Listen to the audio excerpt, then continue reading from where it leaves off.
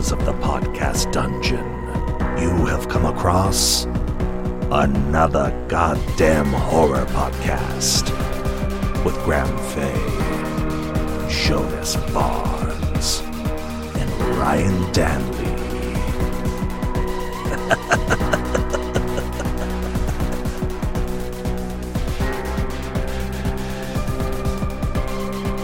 Welcome, everybody, to yet another goddamn horror podcast. I'm one of your hosts. I am Ryan Danley, coming to you from a sunny, nice Portland, Oregon day. Back to singing the opening. I'm a singer at heart. Actually, not. I love it. I have actually sang in 6 bands, so I guess I'm a singer. It didn't sound like that. Weren't they slam hardcore bands? Yeah, they're like grindcore and shit like that. So it wasn't. Yeah, it wasn't anything like sweet. There was very little melody, but you're a crooner. I'm a crooner by heart. I got a rough exterior, but I'm a Michael Bublé on the inside. Jonas, how is the part of Brooklyn that you live in? The part of Brooklyn I live in, Bushwick, is Bushwick's doing good, man. We're doing good. Weather-wise, yeah, it's the same shit as over in Portland. But there's actually been a lot of crazy shit happening in my neighborhood, like over the course of the last couple of days, and I think we're about to get gentrified. Like, I think somebody made an announcement, like one of the politicians in New York made an announcement that totally made us all go, fuck, there goes our neighborhood. We're done. It's just going to be. Are you getting like a vegan record store or something? Yeah, like that? It's going to be East Williamsburg, and it's just like, God damn it. All right. We had a good run. We had a good run. Yeah, Bushwick, I'd like to bring old Bushwick Bill out just to see how look what they did to your boy. His take on it. Is he from Texas? No, he's from Bushwick originally, but he moved to. I think that dude couldn't be held down by conventional neighborhoods. Right. Bushwick Bill is. How's the other part of Brooklyn, Graham, in Flatbush? I don't know. It's full of fucking pollen. I got we were supposed to be doing this episode this weekend, but and I had today off, but I can't remember why, so I might get in trouble tomorrow. I had taken today off, but the allergies are crushing me, and I take care of kids. So I think kids' colds plus allergies is just. Whew. Poor Graham, you got gangbanged by allergens this weekend. Just the worst. Yeah, you were sick. You were like, I'm sorry, I'm so useless. And I'm like, we wouldn't have brought you on. Just, what I mean? Here's Graham dead. And as far as feeling in trouble, I constantly feel like I'm in trouble, and until I found out it was generalized anxiety disorder. Anyways, Graham, do you want to enter or introduce our I would love to guest? Well, I've talked about before on the show how I recently saw the Panic Fest, the virtual Panic Film Festival, which is one of my favorites, and this year. You're always busting out a fucking festival, by the way. I love those. You're always like, I'm doing this, and I'm watching this. And I'm like, dude, the virtual ones are so great because I don't have to go anywhere, be in a theater. I got days to watch. I can pause it. It's pretty fucking amazing. I love it. And I agree. We should have a thing of upcoming film fests on here or something like that. Me too. We should do that. I mean, not to sidetrack too much from the introduction, but because these are really cool, and we end up with guests like that we have today and stuff like. You know what I mean? And it's kind of where horror, it's horror fan horror movies. You know what I mean? It's honestly one of my favorite things. Watching these festivals and then reaching out to the people that are involved is seriously when I get the most excited. That and the Danzigs. And if I don't hear from you, I'm just not going to hear. I finally just caught up on Succession, and I pat myself on the back for that. So, anyways, let us know what's going on. Anyway, so I saw this movie, The Bigfoot Trap, and I fucking loved it. And I reached out to the director, Aaron Mirtes. Is that right? Did I say it right? Aaron Close enough. Mirtes. All right. But you know what's funny? I learned that my name was pronounced more like that when my family came over. So I'm like, hey, you just got the European way down. Yeah. All right. Yeah. Graham is very European. Very. Graham has been Graham Fay and Graham Fahey multiple times. Fahey, yes, I think, comes up all the time. Yeah. So I just go by Cracker. But yeah, Aaron, thank you so much for finally coming onto the show. Yeah, man, I'm happy to be here. And we're really excited. Yeah. So if you could tell us a little bit just about the movie, just like a real quick synopsis for our listeners.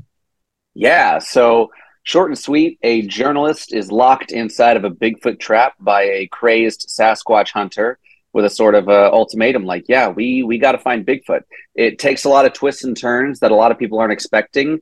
And what has been a big surprise to me is a lot of people walk in expecting a comedy, which I didn't expect. But with, I've wanted a good Bigfoot movie for so long, and there are good Bigfoot movies out there. And I wanted to contribute my piece by making something full of twists and turns and delivering what only a Bigfoot movie could while throwing a few curveballs if I was able to. So, my love of thrillers mixed with my love of Bigfoot and love of horror movies made the Bigfoot Trap. We love it.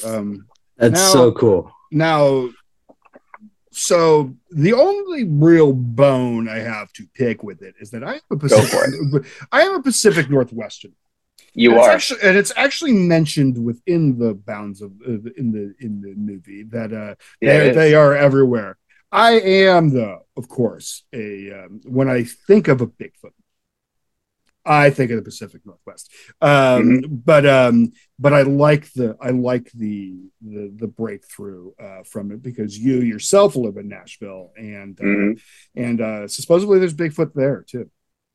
Yeah, well, it worked better for our story because my partner is from Oregon, right? And her whole family's Oregon. She was born and raised Oregon.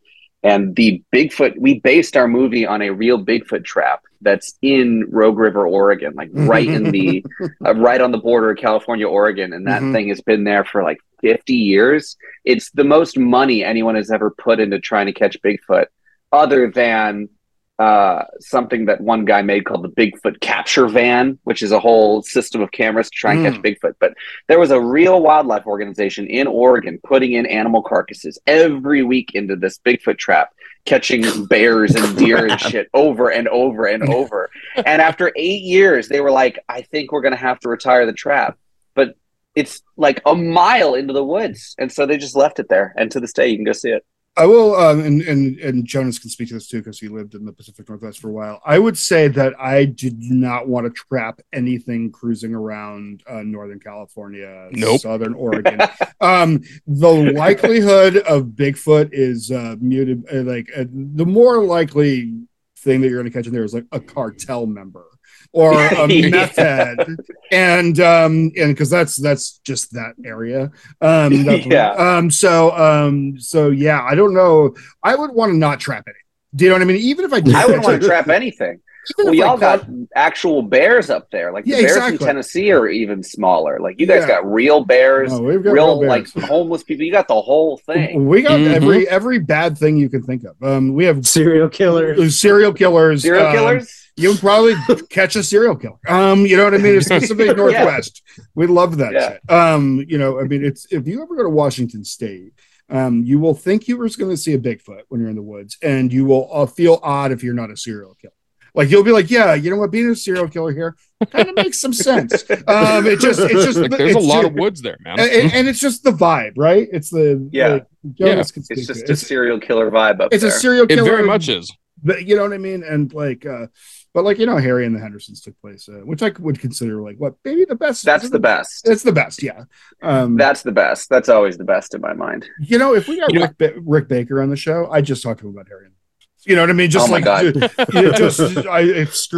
screw. Like I love American Werewolf in London, the movie, but I would just talk about making that fucking rad ass Bigfoot because he pulled off Yeah, he did. Is that? Yeah, he did. We should. We'll get to that. Actually, I want to do that, but so go back before a little bit. How did you get to making this movie? Have you made movies before? What's your deal?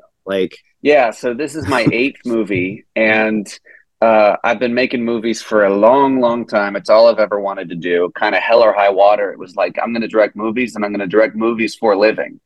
You know, that was always my thing, and I stuck to my guns, and I've gone broke a lot of times. And over the years, I've managed to sort of crack that code by directing a lot of micro budget movies. And when, you know, I directed my first one at 19, which was called Clowntergeist, which got some viral attention a little bit. We were in some publications, but that whole thing happened, and then I had, you know, 7 other movies. Some of them were mockbusters ripping off other popular properties, and some of them were, you know, original things. And really what it all was a way to practice on someone else's money, you know, because I'm not rich. I don't have rich family. It's like I gotta find a real way to practice filmmaking, because that's the only way I'm going to get better. And right after my first movie, it was funny, I thought, God, this is so difficult, and there's so many moving parts, and there's so many different crew members. How could I strip this down to be as simple as possible and make something that I couldn't possibly fuck up? And I came up with the early idea for the Bigfoot Trap, except it was about UFOs at the time. But UFOs were too plausible, right? Like when you hear people talk about UFOs, it's either like distinguished scientists or coked out rednecks. It was like I needed something that was something that was kind of plausible, but also mostly laughable, like Bigfoot, where there's enough evidence to make you go, wow, when you really look into it. But from an outsider's point of view, it's like, well, that's crazy. Something that kind of suited the story better. And I found that Bigfoot Trap up in Oregon. And that kicked it all off. And so I was on movie number 7, and I was working for a studio full time and making movies for them on salary, which was a gig that I never thought I didn't know there was such a thing. Sure. And then, I didn't either until just now. yeah, I don't think it is. I think I stumbled into something, honestly, at like a small studio trying something new. It lasted a year. I made a Squid Game knockoff for them called the Octa Games. And then the boss got sick, and he's like, hey, we really don't know where production financing is going.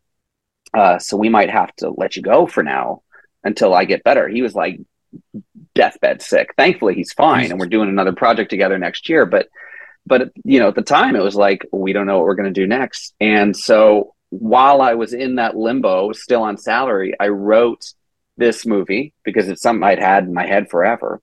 And then I got the boot.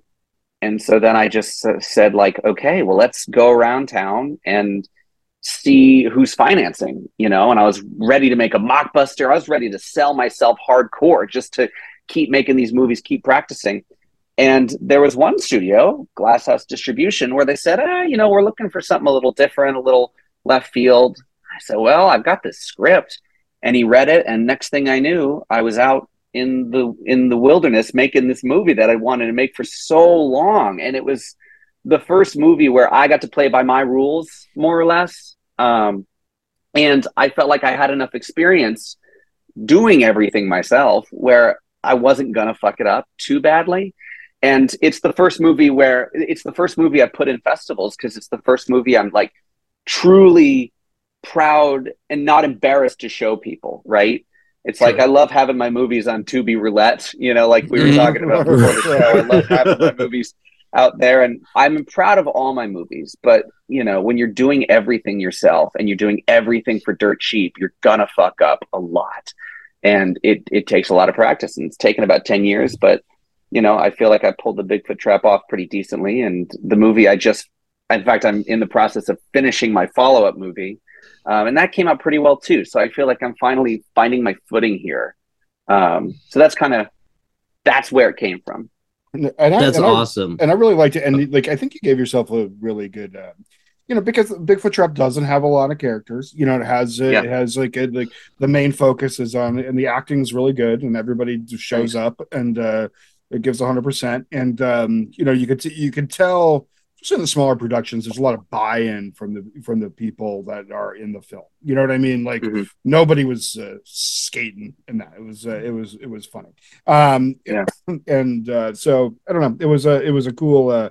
It's cool to see that, and you know, and to and like, you know, as horror fans and like the Tubi Roulette, like it's great because I feel like we're kind of like almost like back to like the post blockbuster era, post blockbuster video era, like of because Blockbuster killed almost like independent, like, you know what I mean, like horror and stuff like that. Everything needed to be fit into this like thing for them because they're, or like someday I would do a whole entire like podcast, separate podcast on how Blockbuster helped destroy America.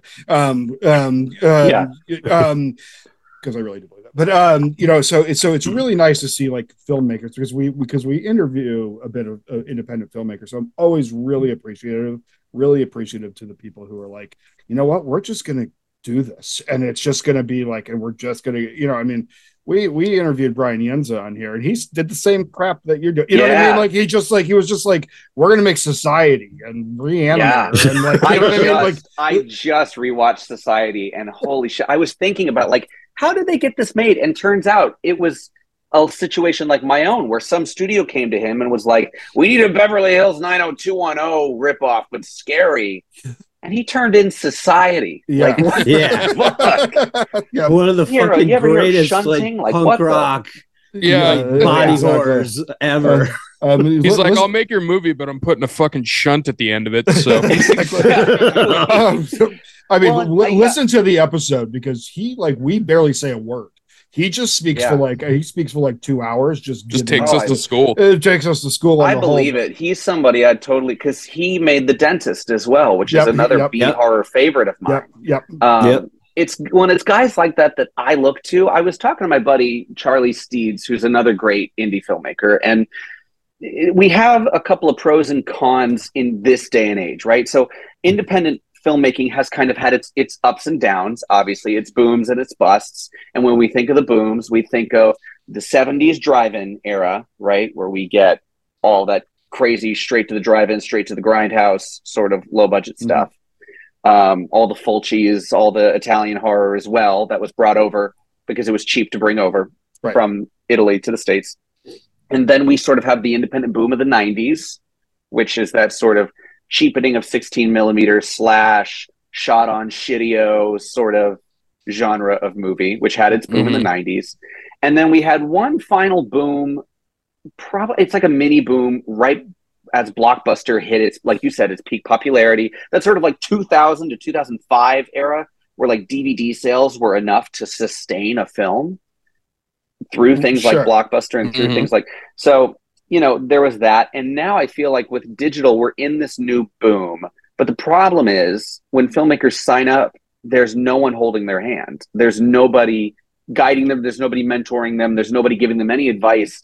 They're sort of just saying, okay, go make this movie and maybe you'll make money, Right. Maybe you'll make a living at it. Maybe, because back in the 70s, or even back with like Peter Jackson's Bad Taste, right? Peter Jackson could go out, make Bad Taste, and go, well, as long as it's finished, I'm going to make my money back, because the movie is inherently a commodity. Sure. Nowadays, not so much. But if you can learn to make indie movies well, that makes your movie a commodity again. And I've seen that first with Bigfoot Trap. It's funny. When I've talked about this with the studio, and they're like, this isn't the most marketable kind of thing, but it's done really, really well for us because people enjoy it. And that's what I'm trying to hit home with all these studio heads, because I'm really into the business of it, because I think it needs healing. And I think it needs filmmakers at these business conventions saying like, look, if you make shitty movies, you will only make so much money, period, end of story, And so there are several filmmakers like I'm trying to do, and me and my buddy Charlie, and we're trying to make decent movies. We're trying to keep the indie, film scene alive, particularly indie horror is what we have a passion for. Indie horror, indie sci-fi, indie fantasy, right? It's that sort of genre space. Right. Yeah. That's my favorite. That's my favorite. That's all I ever want to do. I think it's all easy to get an offer. Yeah. It's maybe easy not to get Ryan. an offer to do it's easy to get an offer to do a Christian movie out here, But yeah. So anyway. No, that's actually a really cool way to look at cool information. Because it seems like like it takes the dedication of the artists, because we've had Jason Howden's a friend of the show, and and he lives in New Zealand, which is such a great place for him, but he has to battle like government and stuff like that to get things made, and like and all this stuff. And it's like my hat really goes off to really tips to those. I think so. I don't know. So my hat does something positive towards you, where I appreciate it. Because it really takes this dedication to being like, okay, well, we're going to go out and we're going to, it takes tenacity, you know what I mean? Really, because there's a lot of things in this world, and particularly, I mean, not to get political, but like in in capitalism and stuff like that, where there's a lot of things saying like, no, don't do this, because like, and I mean, like, and companies like Tubi are, capitalizing on it, and it is getting the product out, you know what I mean? And horror fans know about it and stuff like that, but it's still really challenging because the world still goes, okay, well, since everything is dealt towards maximizing your time per money, that it's like, how do we, it's like, so how do you make a movie and say, hey, how much do I make, and how do you make it lucrative, and how do you make it profitable? And it's funny because with that sort of, because I do talk to filmmakers from other countries, and the sort of money-centric, capitalist-centric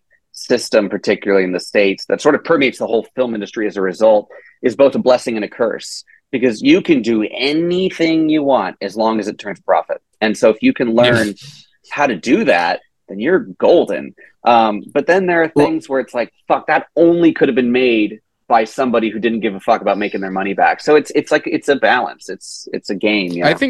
I think that's also kind of what happened. Just real quick. Sorry, Graham. Yeah, no.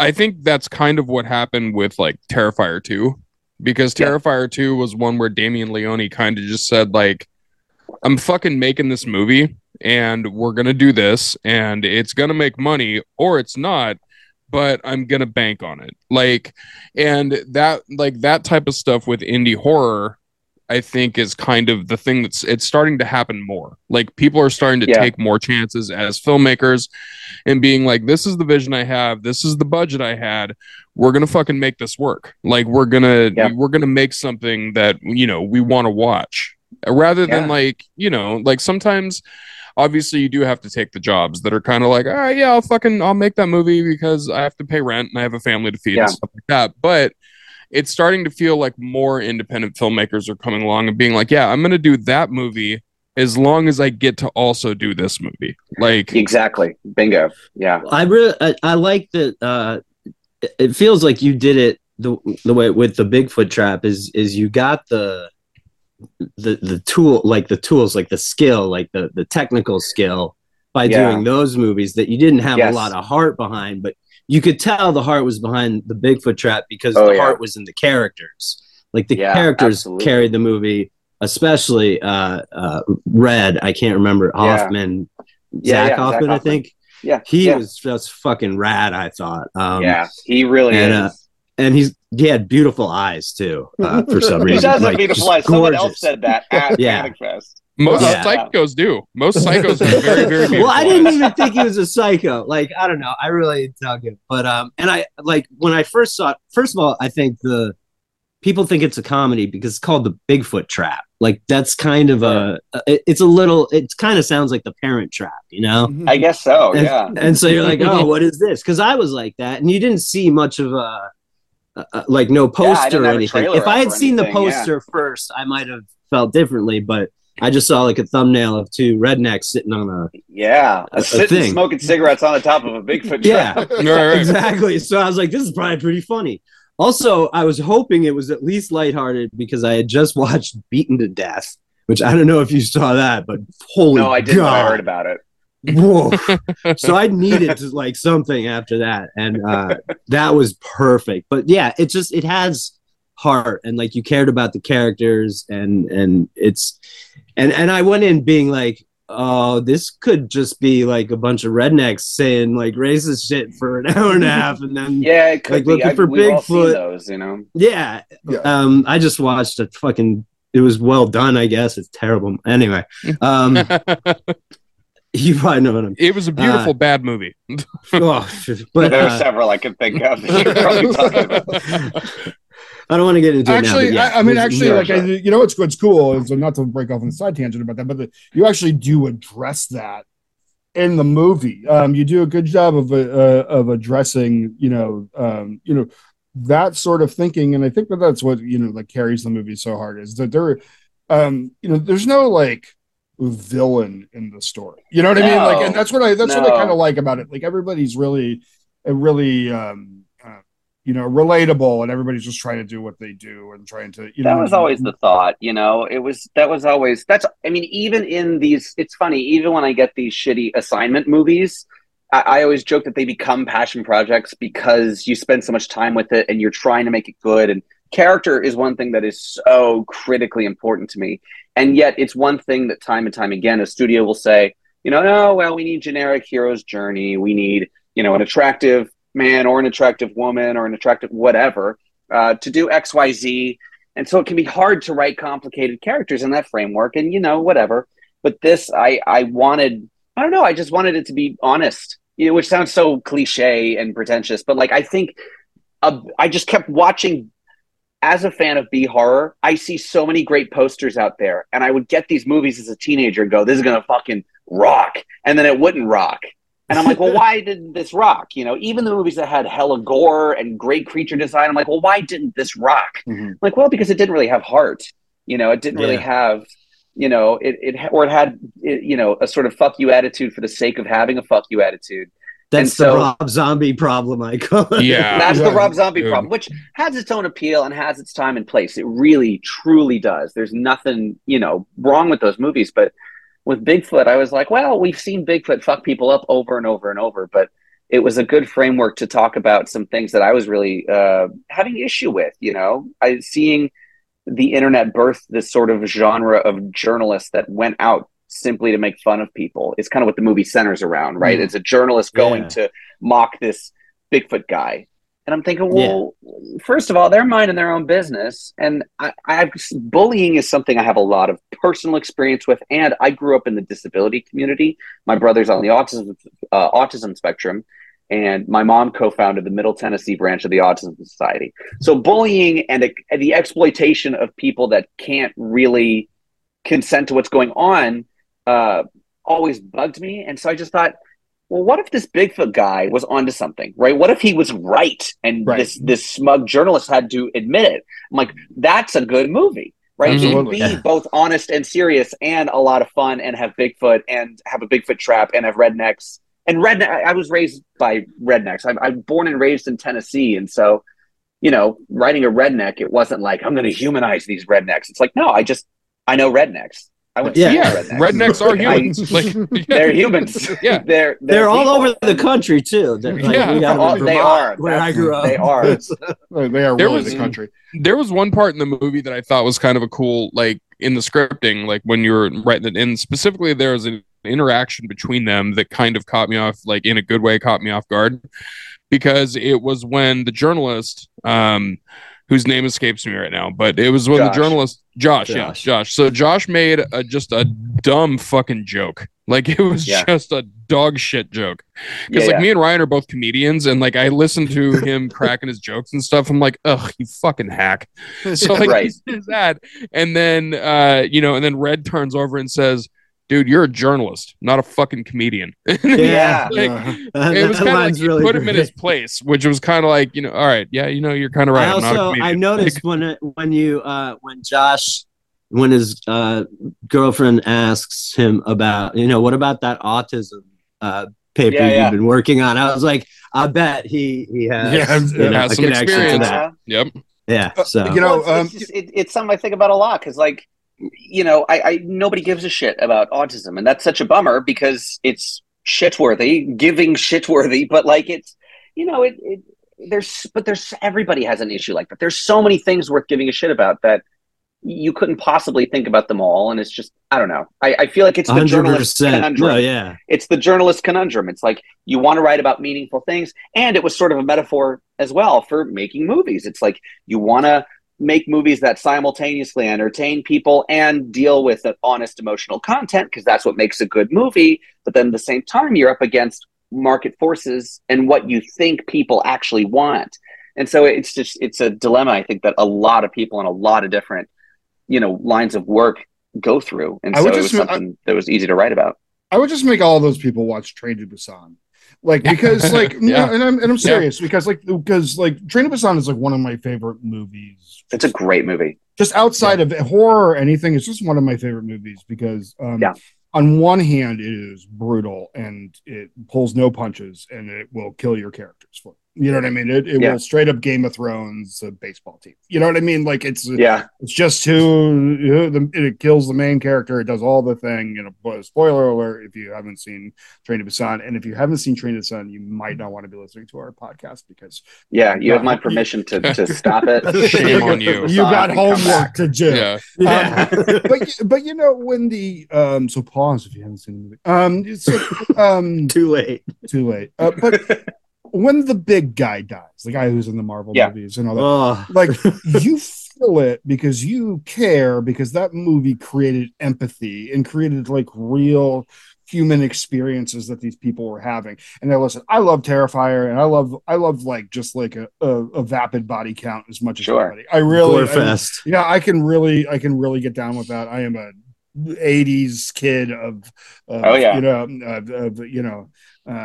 watching Camp Counselors just get you know what I mean, but on the flip side though but none of those movies are like I love them as horror movies, but I wouldn't like put them in the class. But like I mean I was almost in tears at the end of Train to Busan, and just the end of like a horror movie is just absolutely putting you on a true like emotional roller coaster. I mean, mind you, I think South Korea has made some of the best movies that in the past 20 years, anyways. But besides that, like they that movie touched on something that like apparently they're going to remake it in America, and I'm like, what? I don't know. Anyways, don't bother. New York, yeah, dude. I feel exactly what you're saying, and I feel like some filmmakers can lose their way. Well, I don't know, because like you said, there's nothing wrong with Gorefest. It has its place, but you need to be aware of what you're doing, right? Yeah, right. You're either doing one or you're doing the other. You're trying to build characters, or you're trying to present flash and style, or it's some fusion of the two. I feel like when you make a movie, and this is something that I've learned only recently, is that you need to go in with a clear head of like, this is what I'm doing, right? Like I just saw that movie Underwater with Kristen Stewart, which I actually dug. And I love it was good. I dug it a lot. And it was like, I feel like all they sat down to do were like, they were just like, we're going to make a Cthulhu movie and it's going to look like Alien and that's it. And that is exactly what it does. And it slam dunks it. And so sometimes the movie's like, I like a movie that's clear headed about what it's trying to do. But so many movies get muddled up in trying to do it all. Yep. Yeah. And I think that's when they lose their way. And I think it's been really like that in particular issue has been really problematic. Like on blockbusters recently, which blockbusters when I was a kid were more simple movies. And now it's like, I mean, like if you look at like Prometheus or the Bane Batman, or I mean, like I love Christopher Nolan. I think he makes a lot of great movies, but that movie, like I still kind of enjoy watching because I like Tom Hardy a lot. Like maybe like a little too much, but like it's but like the Bane Batman has way too much crap in it. Prometheus, way too much. It's like this period of time where they just took too much and they just tried to throw it at it. And we have like 9 stories going and stuff like that. And you're like, just like, we don't need this. You know what I mean? And I mean, like you look at like Bigfoot Trap and it's simple and it hits the point. It's simple. It's 2 rednecks, 1 Bigfoot Trap, 1 journalist. Right. Yeah. And like 90% of the movie. The rednecks were complicated. The rednecks are complicated. Those are the complicated ones. You love complicated rednecks? Then I have a movie for you. Yeah, the guy who the dude who was vaping and worked for the thing. He was the funniest guy in the whole movie because he was. I love that guy. Yeah, he did a great job. That guy's one of my favorite guys to work with because he's got a hell of a resume behind him. And my favorite was. I'm in Nashville, so everybody either grew up watching Christian movies or grew up being forced to watch Christian movies at their friend's house. And this guy has been in theater and film for like 30 years, and he was on Bible Man. I don't know if anybody outside the South knows what that is. Yeah. So he played a villain on Bible Man, and he has so many fucking stories about how big of a dick Bible Man was, because ironically, Bible Man, the actor, had a god complex. Sure, Dude, it's fucking okay. Have you guys ever seen Bible Man? No, I've never I seen know that. of it. Dude, the fucking guy that plays Bible Man is Willie Ames from fucking Charles in Charge. Oh yeah, that's right. That's right, dude. Yeah, that's right. I do. I actually remember that he did. He looks like the Tick, except for Christ. Like it's fucking dude, like a bee tick. Oh my god. Oh yeah, my God. it's not good. Yeah, I have a question. Go for it. What are your top 5 or 3 if there aren't that many, because it's pretty sparse? But Bigfoot movies. Okay, great. No, I definitely got 5. So in no particular order, right? First of all, we start with Harry and the Hendersons. Always, it's a great movie. Nice. It's a great Bigfoot movie. And as far as non-horror Bigfoot movies go, you're never going to top it. It's sweet, it's heartfelt, it's E.T. with Bigfoot, it's incredible makeup by Rick Baker. Still the best on-screen Bigfoot that we've ever seen, especially because since it's a kid's movie, Bigfoot doesn't have to linger in the dark. And so you get to see all the incredible, puppeteering and animatronic work and things like that. So Harry and the Hendersons. We also have to give a shout out to John Lithgow, who is absolutely everything he touches is gold. Everything he touches. That guy has gravity as an actor that we don't give a lot of love to John Lithgow in this world. I mean, people like John Lithgow, but like John Lithgow is legitimately like he just has like on-screen intensity like written all over him. He just like walks into the room with like and there's just boom. Like it's just like he's one of those guys that just has so much experience, and you could tell, and makes it all look effortless. He's like John Goodman or something. Yeah, there's this big league of actors where it's like they have so much experience and they're just so strong. And but yeah, Harry and the Hendersons. Then there's a movie from the mid-70s after the sort of Boggy Creek boom, called Sasquatch: The Legend of Bigfoot, and it feels like a fake Discovery Channel documentary. And there's a movie, so you guys know the movie Grizzly, right? That Jaws ripoff from the 70s. Yeah. So the same team that more or less, same production company, I think, that did Grizzly did Day of the Animals, right? Which was a sort of follow-up to the success of Grizzly, which was just a bunch of people getting fucked up by a bunch of animals. So they had a bunch of animals left over from Day of the Animals on like rental, and the trainers on rental. And so they told these guys, hey, Boggy Creek is hot. Will you go make a Bigfoot movie, but also include all these animals? And so it's a bunch of people looking for Bigfoot, getting fucked up by a bunch of other animals along the way, all the while feeling like a fake Discovery Channel documentary. And it's rated G. That was another thing that threw me off. It was like, this has been rated G. Now it's a 1975 G, but still. And it's a hard G. Then in the end, it's a hard G. There's still boobs. It's a hard G. There's still boobs. But yeah, it's a hard G. But then Bigfoot comes and fucks up their camp at the end. And it's a great movie to watch. Just, it's a great, put it on Tubi. You're sleepy. You need something chill kind of movie. Right. Then there's a movie called Exists from the director of the Blair Witch Project. Yeah. And as far as found footage Bigfoot goes, you really couldn't do a better job. It's scary and it's intense, and the characters are pretty good, and it's a good little movie. I enjoyed it.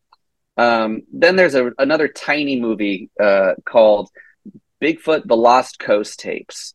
And the reason I like that one, it is a found footage movie and it is super indie, but what I like about it is it's the only movie that I've seen that deals with Bigfoot as a spiritual entity, which is how many people describe Sasquatch. And so that was really cool. And then for number 5, I'll do Hunting Grounds. It was released as Hunting Grounds, but it was called Valley of the Sasquatch when they made it. And a friend of mine produced it, and it's just another good solid little Bigfoot movie. So I'll make those my top 5. So I have to ask about a notable omission. Okay. Willow Creek. Interesting. Yeah. Willow Creek would be in my 10. I probably could have put Willow Creek over Hunting Grounds. Because Willow Creek, what I like about Willow Creek, because I took a lot of inspiration from it personally, because it delves so deeply into Bigfoot culture, and it actually takes you up into Washington and takes you up into all these touristy landmarks. Yeah. It's an interesting movie. That's why I wanted to bring it up. It is an interesting movie. It also is kind of a bait and switch. Like it is, because Bigfoot isn't in it, you know? Right. Yeah. There's no real actual Bigfoot in the movie, and so that's kind of why I asked, because that was a movie that I think people that wanted a Bigfoot movie went to go see that and they felt ripped off because it was about Bigfoot, but it wasn't a Bigfoot movie. Right. If that makes sense, and, you know? Yeah. You know, I thought about that too when I made Bigfoot Trap, because I had the decision, because my movie could have not had Bigfoot in it. It's true.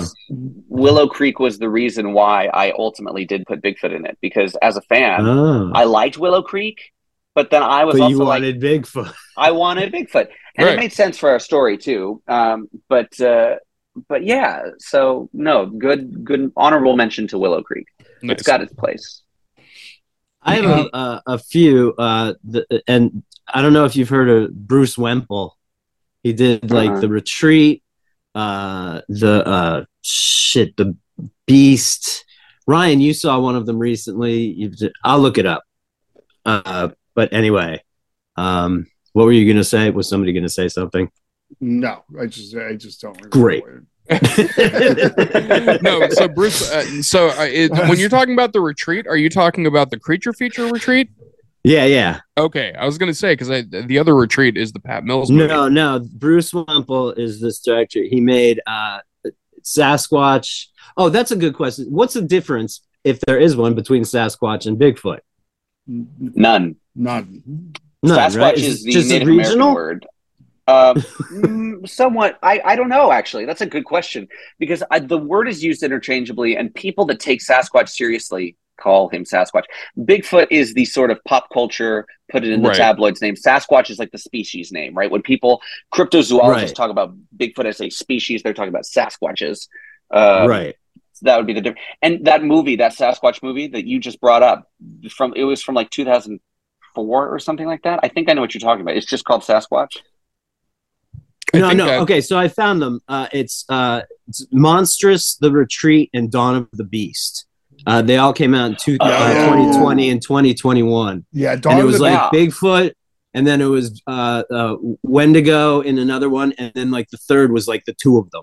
Yeah, so it was like this cool Wendigo. Yeah. It was this like really cool like mini Marvel like build up. Did you really just say Bigfoot versus Wendigo? And I've never heard of this shit. Yeah, I've been telling you fuckers about this for over a year. Big Legend. I saw. Was that Big Legend? No, it's the first one is called Monstrous, the second one's called The Retreat, and the third one is called Dawn of the Beast. Dawn of the Beast I want to see. Once I actually started working on Bigfoot, I started tuning out all the new Bigfoot movies because I was worried they'd freak me out. Like, I'm like, oh shit, they're doing what I'm doing. God, I can't remember the movie. It's with, and I'm trying to find it. There was the name of it, but some local people did it, and it was turned on to me by friends of the production. And it was, I forget what it's called, but they got Lance Henriksen to come do like a cameo at the end, and and it was another Bigfoot. Like, my brother was killed by Bigfoot. Now I have to chase down Bigfoot. You know what I mean? I think that might be Big Legend. Yeah, that might be Big Legend. That sounds right. And then at the end, it turns out Lance Henriksen, who is also another treasure of like a human being. I'm like, I mean, that guy has fought a Predator and a Terminator and an Alien. You know what I mean? So him and Bill Paxton, Pumpkinhead, he fights Pumpkinheads. He fights whatever. You know what I mean? Like, he's fought everything. He fought Brian Bosworth in Stone Cold. If you don't remember Stone Cold. Stone Cold I do, unfortunately. was where Brian Bosworth, an American football player who was famous for having a mohawk and being a giant douchebag. He started. He was like seriously the most famous douchebag of all time. He was somehow a mix of Vanilla Ice and Dolph Lundgren. Exactly. Oh my God. Yeah, he was. No, they called him the Boz, and he played for like a year and a half until he got steroid induced. Wore terrible sunglasses. Yeah, he wore terrible sunglasses. He had like stripes painted in his head. He was a character. You know what I mean? He was like steroid Fieri. Yeah, he was steroid Fieri. That's funny. I think that's before my time. That's a great fucking joke, Jones. Thank you. But that's the Boz. Look him up. You'll go down a rabbit hole. You look up, but he was in a movie. He starred in a movie called Stone Cold, where he was a cop who had to infiltrate a biker gang, and the biker gang president was Lance Henriksen, who went by the name Chains, and they were searching for like this super drug that was killing all sorts of people to sell. And it's sort of like Alien Nation, which is a great movie that nobody ever talks about. But where they had like this like super drug. Anyways, that's Lance Henriksen, and that guy also. So I've actually that movie you were talking about is Untold. Untold. Sasquatch movie. Yeah. Anyways, that's Untold. Yes. That Sasquatch. 2002. Yeah. I kind of it got a DVD release as just Sasquatch, and I bought it at a random store when I was writing, and I think that's what it says. Actually, the pictures and everything say Sasquatch. Yeah, it's listed as Untold. So yeah. So what do you got coming Actually, up next? that right there leads into something that you wanted to talk about earlier. Speaking of movies getting their titles changed, was Clowntergeist. Yeah. Right? Oh, yeah. I was literally about to ask you what you've learned between Clowntergeist and the Bigfoot Trap. Like, what have you learned as a filmmaker? God. Well, first of all, I've learned to stay clear-headed, right, and focus on one thing and do that thing. Then, two, I've learned if you can't do it 100%, don't try to do it at all. And by that, I mean like effects or characters. Like in Clowntergeist, all we do is just a bunch of shit that we can't quite pull off. And so it doesn't come together in the end, It's like if you don't think you can stick the landing, you're going to break your ankle, Sure. That's sort of the story of my life, but yeah, okay. I think there are a lot of things in life where that could be the advice. But so for Clowntergeist, I was 19 years old, and I was lucky enough to go to a high school with not only a media program, but the teacher was the local news anchor. And so she taught me everything about cameras and editing and this and that. And she got me in with some live broadcast people. And I was working like volleyball games, high school football games, and hockey games and all this stuff, just learning how to be a professional camera video person, right? How to make money at it, how a file for a video is an asset. And then I went to film school for like 3 weeks, and I was like, this is really expensive for what I'm getting. And I was lucky enough to learn all through high school about how to do all this stuff. I thought, well, if I went back, I could get a job working with the news or working on the high school sports or, winding cables or whatever. So I dropped out, and my idea was to make a feature film for $7,000 like Robert Rodriguez did. And I still am a diehard horror fan. And I thought, okay, I'll do a horror movie. What is something, and this is exactly how I came up with Bigfoot Trap. It's how I come up with a lot of things. It's like, what do I think is an underserved subgenre? As a viewer, what is it that I'm not getting enough of? And back in 2014, when I started it was clowns. Now we have plenty of them. But back in 2014, back just a little under 10 years ago, there wasn't enough of that. So I started prepping this movie called Fear Itself. And we had a clown, and we had a ghost story, and the whole 9 yards. And it took me like 3 years to make it because A, I had no idea what I was doing. B, I was a 19-year-old, so you're trying to find your way as a person. And C, we kept running out of money. And so I kept running up credit cards and having to pay them down and yada, yada, yada. And I finally finished this movie. We sell it to a distributor. Chapter 1 is announced. And then there was that whole viral sensation on the news of clowns showing up on college campuses and just standing there. Yeah. And so that was when I was reached out to by a distributor. They said, hey, we'd be interested in taking your movie. We'll pay you a pretty nice sum up front, enough to make half the budget back. I thought, okay, well, that's good. That's all good. That's all fine and good. And I was 22, I guess, when all that happened. And so they say, okay, well, we need to change the title of the movie because it needs to start with A, B, or C. That way, when someone goes on demand or into the video store, the bookstore, or whatever, that it'll be toward the top of the list. And so he said, write me out a list of titles that start with A, B, or C for your movie. Now, they were cool guys. They still are cool guys. And so I wrote out some funny titles as well, just so they'd get a kick out of it, because I had 150 titles on there. So I wrote, ones that made sense, Abomination or Clown Blood or whatever the hell. And then you'd write, and then I'd write Star Wars Episode 12, The Clown Awakens, just for the hell of it. And one of the titles I wrote was Clowntergeist. And I was like, oh, haha, poltergeist and clowns, that's a good one. And I send it off, and I get a call, and he's like, hey, hear me out. We're going to call the movie Clowntergeist. And I'm like, you're going to for real call the movie Clowntergeist? And he's like, yeah, we're going to for real call it Clowntergeist, and we're going to release it, and we think the title will catch people's eye. And I was like, well, you guys know best. And they kind of did, because we ended up in the Hollywood Reporter. We ended up in Entertainment Weekly. Like, we had a like a tenth of what the Winnie the Pooh thing just went through. I know those guys that did that. You know, like 5%, 10% of what they had, where people were talking about us. Now, the movie, not only did it not fit the marketing, which is already an uphill battle, but it's a movie directed by a 19-year-old running up credit cards. So it's not, Sure. you know, it's got its charm, and it's got its fans, weirdly enough. And it's got a few diehard fans, like people cosplaying as the clown. So that's really satisfying that at least it has some diehard fans. But I will say that I haven't seen it, but I would love a Clowntergeist shirt.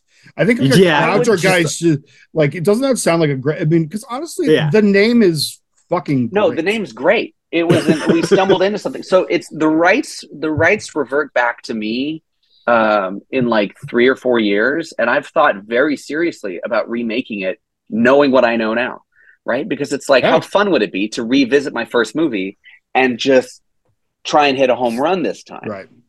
And give the Clowntergeist that I, as a viewer, would want to see picking up that DVD. Well, that's how Clowntergeist happened. This makes me laugh, because something that we talked about earlier was going in the video store and seeing a cover and then seeing the movie and be like, well, what the fuck? Like, this is not what the cover was.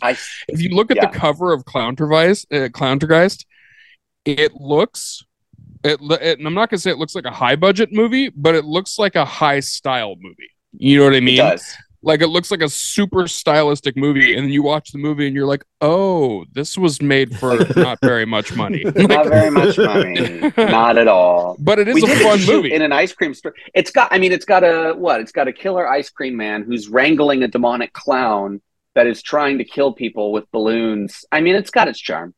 For sure. Yeah, that sounds pretty good. It's not my shittiest movie. It's not my shittiest movie. I mean, I'm hard on my movies, obviously. That's something I wrangle with a lot, right? Because if you're not hard on your own movies, you're never going to get better. If you finish a movie and you go, well, this is perfect, I wouldn't change anything. Well, then you're not going to get any better than that. Right. I mean, you know, Jonas and I are stand-ups, as he said earlier, and I will tell you, one thing I've learned in this world is that the idea of an artist, like the hippy dippy explanation of an artist as somebody who's like free and like gets to create, is utter bullshit. I think that we're actually like have unhealthy drives to do like I mean this. Like, I think that art comes out of like, I can kill. I mean, this just happened to me not too long ago. Like, I had a great set in front of a huge crowd, and I did better than I even thought that I was going to do. I riffed some stuff. I did great. I got off, like, everybody around me was like big fist bumps, which was like the comedy fucking thing, you know,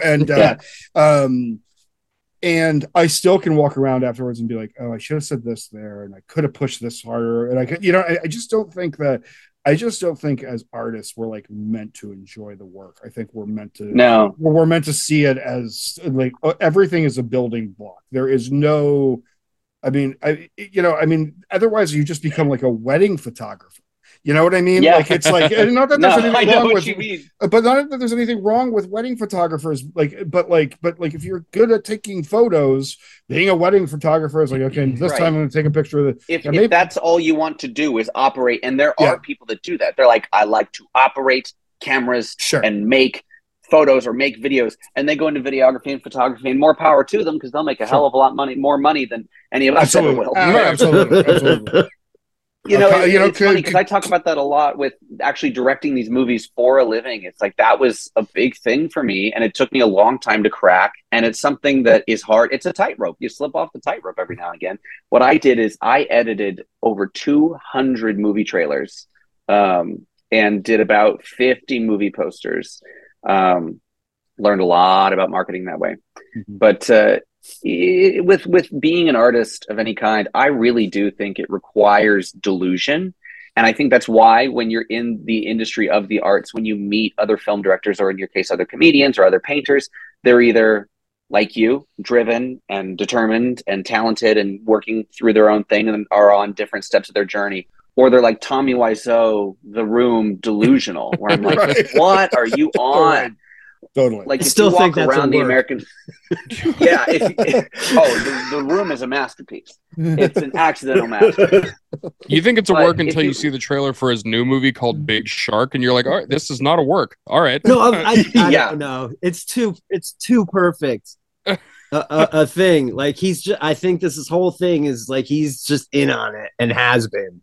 I honestly believe it. I don't As believe soon as he that- gets away from the camera, he's just like I well think it's a spoken. And he's character. like, I actually made $1 billion I do. movie. I just haven't shown Like, everybody. that's just that's the wrestling fan in me. Yeah. Yeah. Everything's a big story. So what do you I love you know what? I was not a clown movie guy until I became a clown movie guy. And it really started with Clown. The The movie. Eli Roth Yeah. one. Yep. Yeah, the one where like the guy puts on the clown outfit. Yeah, the clown and, costume won't come off. Yeah, that's fucking brilliant. And Yeah, it's a good movie. and it was followed up by Terrifier really close after that. And Yeah. all of a sudden Terrifier is like fucking like, you know, I mean, I was in love with the first Terrifier because I just felt like it was a horror movie, you know what I mean? Like this is clearly like servicing, like it was just such like a dark and like vapid movie, and that vapidness just gave it this like unholiness, you know what I mean? And that's like something that's really challenging to pull off, is like that vibe. And then so I'm actually, I haven't seen Clowntergeist, but I'm gonna like tonight go search for Clowntergeist because I want to like you know, I feel like. And then there's Haunt, another Eli Roth project, which I really liked. I really liked Haunt, and you know, so apparently like I'm a fucking clown fan, and I didn't realize. Give it a shot, man. Yeah, Give it a shot. I'm gonna go big time on Clowntergeist. It legitimately, it's fun. Like that's the thing. So I know that like when I was talking about it earlier, I was talking about how like the cover is sort of like that bait and switch thing, but also the movie itself is fun for what it is. Like I feel like if it had marketing that matched, it might have been a different story. You know, I feel like it's a cute movie. Like it is as far as like glamour. There's also like, and believe me, Clowntergeist is not the only clown movie that has done that. The Clown Motel movies, I said movies because there's two, and that's because the fucking cover of those compared to the movie that you watch are two wildly different things. Like it's but they're fun for what they are, and that's what the reason that I had ended up asking you like what you learned from Clowntergeist to the Bigfoot Trap is because. Like when you look at a movie, and again, like I told you earlier, I saw the Octo Games, and that was one that I walked into not expecting something great. Like I was expecting it to be kind of like I hit Tubi roulette, let's see what happened, you know, that type of thing. Yeah. But then when I watched it, I was like, and this is before I even knew who you were, like knew that you were going to be on the show or anything. But in my head, I was saying to myself, this dude knows how to write characters. Like, but with you know how to write characters with a short amount of time. You know what I mean? Like that. So that it would be the main thing that I've learned to kind of answer your question is like I always say with independent film, you are on borrowed time. You really are. And it's like, you need to respect that. And I really do, especially as a fan of short movies. I'll watch anything if it's between 80 and 85 minutes, like anything. And that's a beautiful thing. And I have found movies literally just because they're short, because I'm like, I could watch 2 of these things right now, you know? Yeah. And so you're on borrowed time. And so with movies like the Octa Games, it was like, okay, we have no money, but we're going to have 8 games. The movie promises 8 games, 8 players, 1 winner, right? And God damn it, that's what I'm going to give you, you know? And I'm going to give it to you quickly and efficiently, and I'm going to try to have some semblance of connection, right? You know, it's like I want these characters to at least somewhat feel real. And so the characters that ended up really working in that particular movie, were the ones where they didn't tell me what to do, right? Because we need a pretty girl in the role, the lead role, and she needs to be like this. And so all the side characters ended up being really fun on Octogames. And so you've got this lead who's played so beautifully by a friend of mine, and then all these fucking crazy people surrounding her. We shot that movie in 10 days, and it went from writing to completion delivery in 12 weeks. It was Wow. crazy. It was crazy town. But I it was fun to watch it. I actually, Yeah, I was actually thinking about this earlier. Like, I actually today, believe it or not, that a short movie's great. Like, so I read a lot, and I love novellas. Yeah. Novellas is like such a great. Me too. You could just pound. Like, there's so many great, particularly horror novellas and like modern slasher Yes. punk novellas. Oh yeah. that are like 100 pages, and they're like it's got enough time to bring. And sometimes like I wish there was that in more movies. I guess maybe that's just TV or whatever. But like an hour. Like a 45-minute, hour long. It's not a short. I love shorts. I fucking love shorts just because as a writer myself, I love I love having a beginning, middle, and end in a 9-minute movie. That's fantastic. If you can pull that off, great. But it just seems like there's got to be a space for like the novella length movie. You know what I mean? I've thought a lot about that as well. I've thought a lot about that because I'm like, Host nailed it. Yeah. What did Host? Yep. It was the movie that came out during quarantine. It was on Shutter. It was the Skype one. Zoom. The Skype one. Yeah, Skype. Yeah, that was really great. It's like 56. It's like 56 minutes. Hour. Yeah. I think a lot about when you bring that up. I think a lot about Black Mirror and the Twilight Zone, or stuff like that. Cabinet of Curiosities. Cabinet of Curiosities. Yeah, where you can see these 30 to 50 minute stories really work. I always wished that they would let us do something like that. And it's just not the way that the market was built. I've always wanted to like do a double feature where I do my own Grindhouse, but instead of, two, hour 45-minute movies, you do 2 40-minute and you make a mini double feature.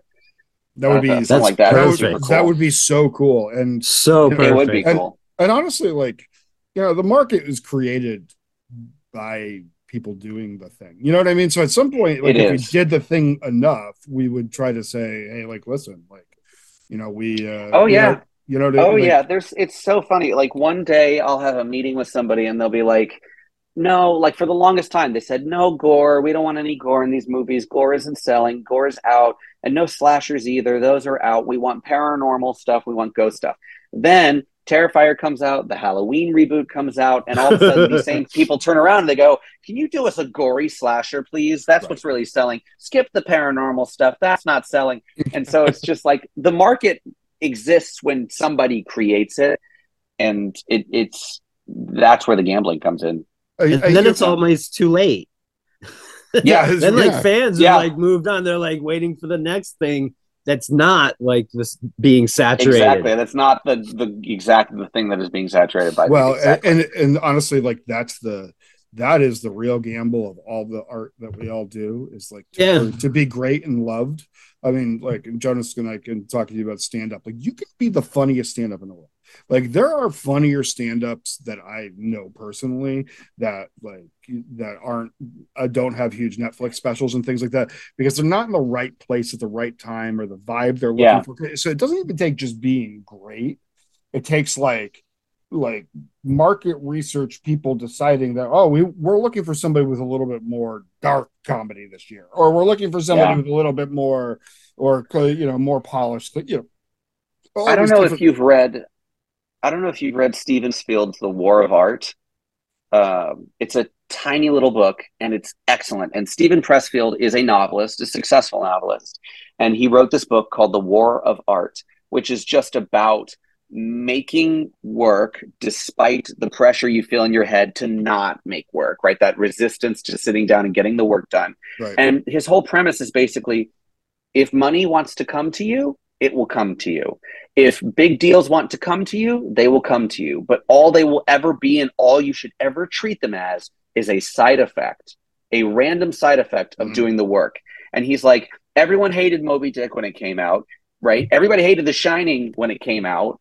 and people came around on it. Everyone hated Vincent van Gogh when he was around. So it's like, just keep your head down, make your work, and every now and again you'll get a bingo. You know, it's and there are different examples of getting a bingo. Like, I've just seen Scott and Reese go through their big bingo with Winnie the Pooh, you know, Blood and Honey. They have made 150 movies over the past 5 years. Like, they make an insane amount of movies. He hires all these directors and makes them at a low budget, and you know, their quality is obviously all over the place. And they hit a slam dunk. It's like they threw enough darts at the dartboard, they hit a slam dunk, and now they're millionaires.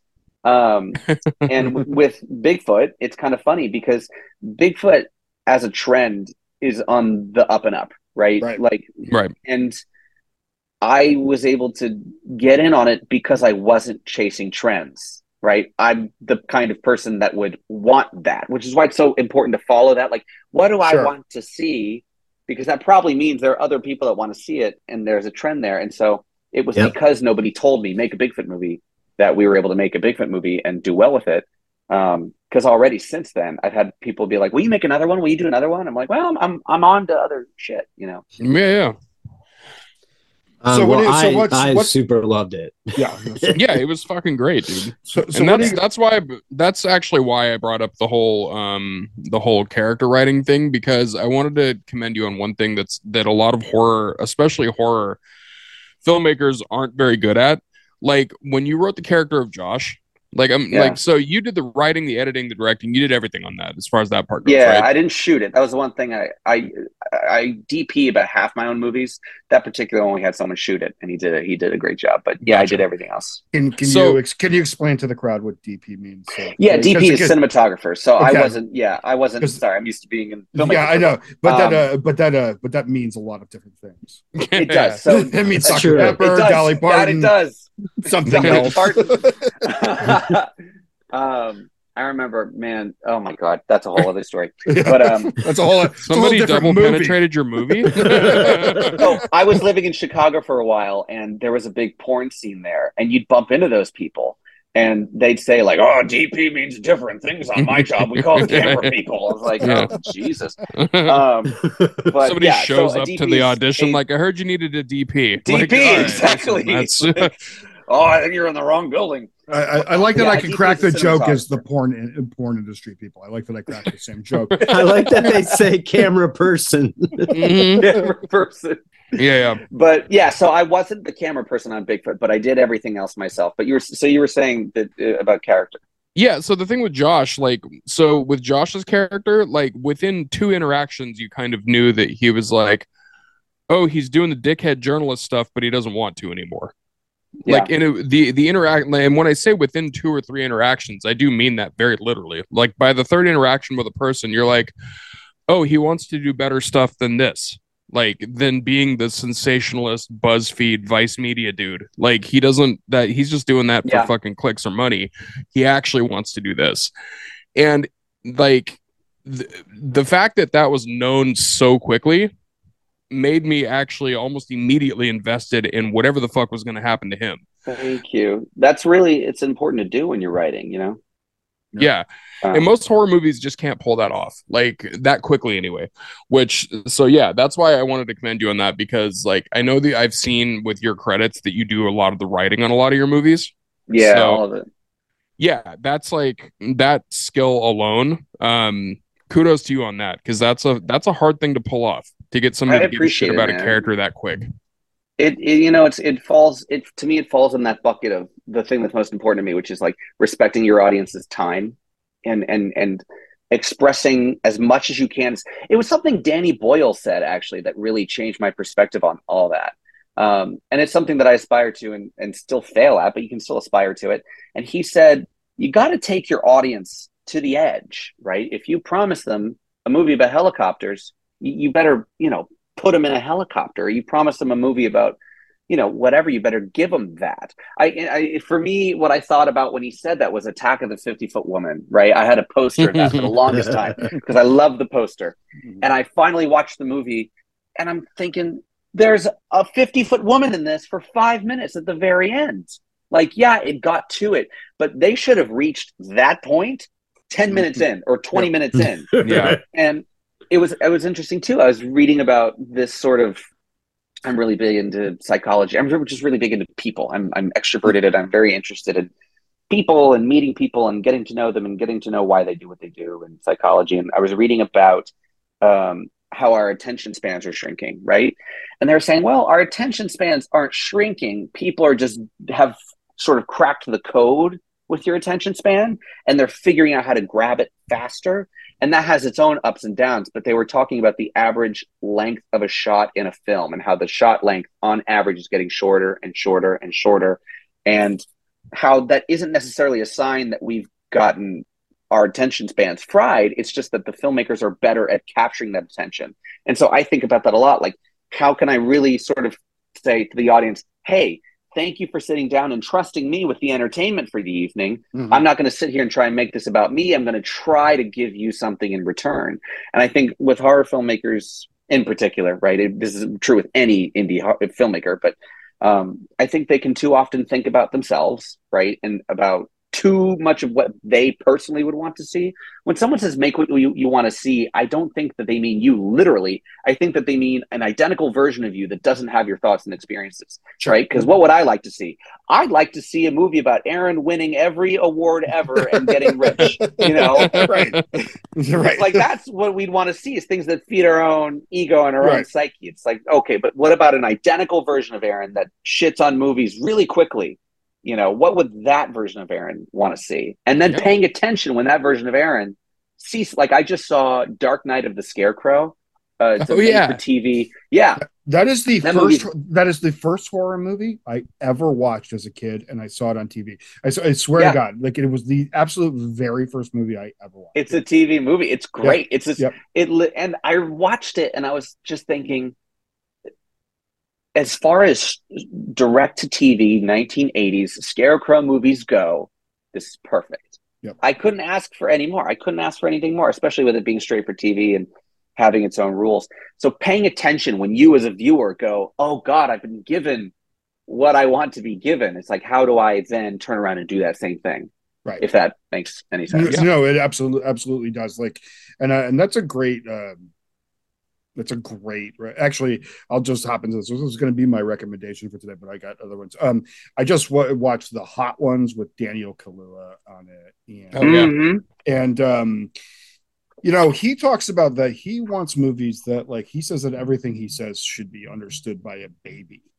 But he also says that it's like the Jackson 5's ABC 1 2 3 Easy as 1 2 3 or Bob Marley's No Woman No Cry, because they're not, like, it's simple, but it's accessible excellence. And I think that was just like such a beauty, like, you know, as all of us here are artists, like, that idea of accessible excellence is just such a beautiful way to, like, view, like, what we're that is a great way to look at it. Yeah, is and coming from that guy who is, I mean, of course, just an incredible actor. Arguably probably one of the best in the game, right? I mean, like, can we just say, like, he's, I mean, I'd agree with that. I would. There's, like, you put that guy in a movie, and did you know, like, the way that he got, I learned this, the way that he got the part in Get Out was that he was able to cry that tear on 5 different takes. Holy shit. Really? Yeah, but, like, that was, like, he was just able to, and he explained how he gets there, that it's not actually acting. It's just him just being in the middle of an experience, that he just remembers colors when he's talking. I'm like, who the fuck are you, dude? Like, that is, like, that's like, get the fuck out of here, bro. It was like, I mean, like, I'm a traumatized dude, and, like, I can't go there and pull up tears, you know what I mean? And so actors are a different species, man. I truly believe that. I think so too, and especially like a force like him. And I also have a very close friend who worked with him on Judas and the Black Messiah, and just about what an actual cool dude he is, and how he's just, like, super chill, and he's just, like, how you think he should be all the time. It's a fucking great movie. And anything with Jesse Plemons in it is good. And Lakeith Stanfield, who I think should be is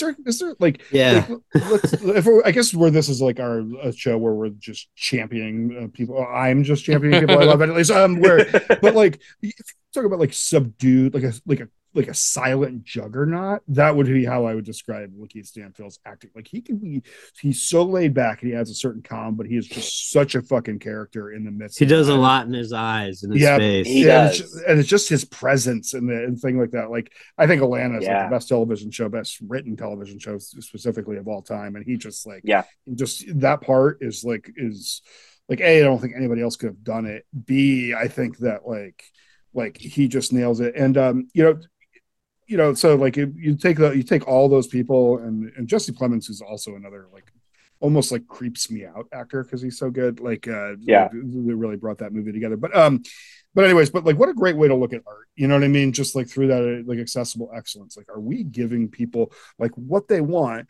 but also making it like really rad? It's like having like a fine dining restaurant with like Denny's prices. You know what I mean? Like it's like that's the hard balance to strike, right? So I made a movie called Painted in Blood, which is one that I'm super proud of, but I think I got too caught up in trying to be honest to my own experiences and not honest enough or not giving the audience what they wanted. It's like you have to respect that there are people watching and you have to give them I don't know, it's just kind of what we were saying, but I've made the opposite mistake, right? You know, there's one side where you give them too much guts and goo and not enough heart, and then there's the other side where it turns into a therapy session and it's like, well, that's a little much. So that's the hard thing as a filmmaker is you're walking that line. And then every now and again you'll see a movie that is a therapy session that's just great, but that's always the exception rather than the rule. That was kind of like a 90s thing. There's a lot of therapy session movies, like that movie Smoke. Do you guys remember that movie Smoke? Yeah. Oh yeah. Harvey Keitel. But Blue in the Face was the sequel. Yeah, exactly. And like it was mostly a dialogue movie and stuff like that. And if you're kind of a dialogue junkie, like it's a 90s indie was I think that a movie like that's super dated now, and like I probably would get kind of tired of the pretentiousness of it. I wouldn't say that movie is really accessible excellence though. I would say Train to Busan is accessible excellence. Yes, it is. Yeah. That's a great example of it. Yeah. And so anyways, that's kind of where I went with that. And I love talking to other artists, particularly like indie artists, and like like because we're sort of all in the same game more or less. Exactly. That's why it's funny. I love being in Nashville because there's so much art and no one thinks about they think about country music, but there's all kinds of arts around here, and you can connect with them in the same way you'd connect with any filmmaker. Sure. There's a surprisingly big punk rock scene. That's my favorite thing. Yeah, I was going to say there's a lot of punk rock in Nashville. There's a lot of punk rock, a lot of metal. Well, a lot of studio musicians get really tired of playing the same thing on drums over and over, and so they start bands where they can just wail. Sure. So there's this great underground of people, these studio musicians just desperately wanting to shred. It's awesome. I was going to say the studio musicians there, because I'm not even a country music guy, and I actually oddly like newer country than old. I'm weird like that. Really? Some specific. No, I'm the same way. I'm big on pre 9/11 country, and then post 9/11, I'm like. Depends on the artist. But like anyways, this is a whole different conversation. But the studio musicianship, actually, the musicianship in like pop country music, for as much shit as pop country, modern country gets, it's you take like somebody like Brad Paisley, and that dude can actually like really fucking play a guitar. Like he can probably play a guitar better than like 90% of your favorite, 99% of your favorite guitar players of all time. And and a lot of those people who are like almost like too good to be in their own bands go to Nashville so they can fucking crank out. So they can do the salaried independent movie maker job. You know what I mean? Like exactly. Like, there's a I get it. Like, you know what I mean? Like you fucking played your guitar your whole life, and you can either go on tour, you know what I mean, or you can sit in the studio and fucking make a decent living like playing fucking pop hits. That must make that town actually pretty exciting. I've actually never been to Nashville. I have been to Memphis. It's a cool town. If you guys are ever around, hit me up. Like it's my favorite city. Because I've been all over the place. I did a little bit of school in Chicago. My first feature I actually shot in LA because I had connections out there in a film school. So they would let us use our gear or their gear. I've been up through New York. The company that financed Bigfoot is primarily based out of New York, and I might shoot a movie up there in upstate New York, actually, but I just There's a lot keep of good coming back to places for that. Nashville. A lot of good places in upstate New York. But I just love Nashville, and I think the South as a whole is misunderstood. I think people have an idea of what the South is in their head, and I'm the backwoods of Mississippi and Nashville and Atlanta are very, very different places. Yeah. So it's got its charm. Yeah, I think no matter where you go, you find that people are just people. I think that's just I think that's just the you know what I mean. And there's different, except Ohio, I don't know what the hell's going on. Yeah, there. what the fuck is going on? So what's next, man? My entire family is Ohio, and it's so nice to see these Ohio memes come up because I'm just like, yes, give the state what it deserves. So what's next? Ohio. What's next? I'm finishing up a movie called Escape Pod, and Escape Pod is it's exactly what it says. It is two people stuck in an escape pod that has just been launched out of space, and there's a stowaway, and there's an alien virus. It's got some body horror elements. It's got some sci-fi. Yes. And everything is practical. Because I built that Bigfoot trap. I built it in 7 days, and I was like, I want to do something. Yeah, thanks. I wanted to do something with my hands. I would go to home. I don't know. You guys probably get this as artists. You ever see somebody doing hard work and it's like, damn, I don't do any of that shit. I don't it's like the scene in Crimson Peak where the investor or whatever takes Tom Hiddleston's hands and he's like, your hands are soft. What do you know about life? He's like, your hands haven't dealt with wood and rocks. And so right when I was starting Bigfoot Trap, I was like, you know what? God damn it. I want to build this thing with my own two hands, and I don't want anybody to help me. And Zach, the actor who plays Red, did come out for a couple days because he wanted to kind of get into his character's headspace. Like, what is it that my character has built? And he lives close by, so he came by. But I built that trap, and I learned a lot in the process. And I was like, oh, I like this. I feel like a sculptor almost because you're dealing with physical objects and to make something in your art. And so it just sort of fit the vibe. And so with Escape Pod, what I did was they gave me this. It was the studio that put out the Winnie the Pooh horror movie. And so I really wanted to get in with them because they had just put out this giant movie. And they said, we'll give you this tiny, they said, do you have any pitches? I sent them all my pitch decks that I had from the film markets. And I had a sci-fi pitch offhandedly, right? Because everybody always wants sci-fi and I've never gotten to direct sci-fi. And so I thought, okay, here's a sci-fi pitch. He goes, we like the sci-fi pitch. Can you do it for 1/4 of the proposed budget? Like, shit, man, I don't know. And he's like, well, it's about an escape pod, right? Can't you just build an escape pod? And I was like, I guess I can. And so I took a month and I just wake up and I build shit. And that was a lot of fun. And so I built this escape pod and we shot a movie in it. And it's kind of a Twilight Zone mystery, elements of body horror, sort of chamber thriller where we just throw the kitchen sink at you. We got a bunch of practical effects and all the space that's outside of the windshield has been projected onto like projection screens, old school style. Nice. So I love it. Yeah. That sounds so rad. That reminds me. Really, I love this. It's like a trend of directors like building. I guess not a trend. I think directors have always done it, but like when they build their own like the set that like is going to be most of the movie themselves. We talked to Jordan Graham who did Seder. I think it was him that built that cabin. His movie's dope. Yeah. He built that cabin all himself. Like it was nuts. I think it is a trend because we don't, as at our level of indie film, we don't have money to hire a construction crew. You know, back then, back in the 70s and the 80s, they usually have just enough to hire a construction crew. But now it's like, you want a spaceship, you got to build one. And what's great is now I've shown everybody, you know, in the industry that I work with this spaceship movie, and they're all like, well, can we get a spaceship movie? I'm like, God damn, that was a hard thing to build.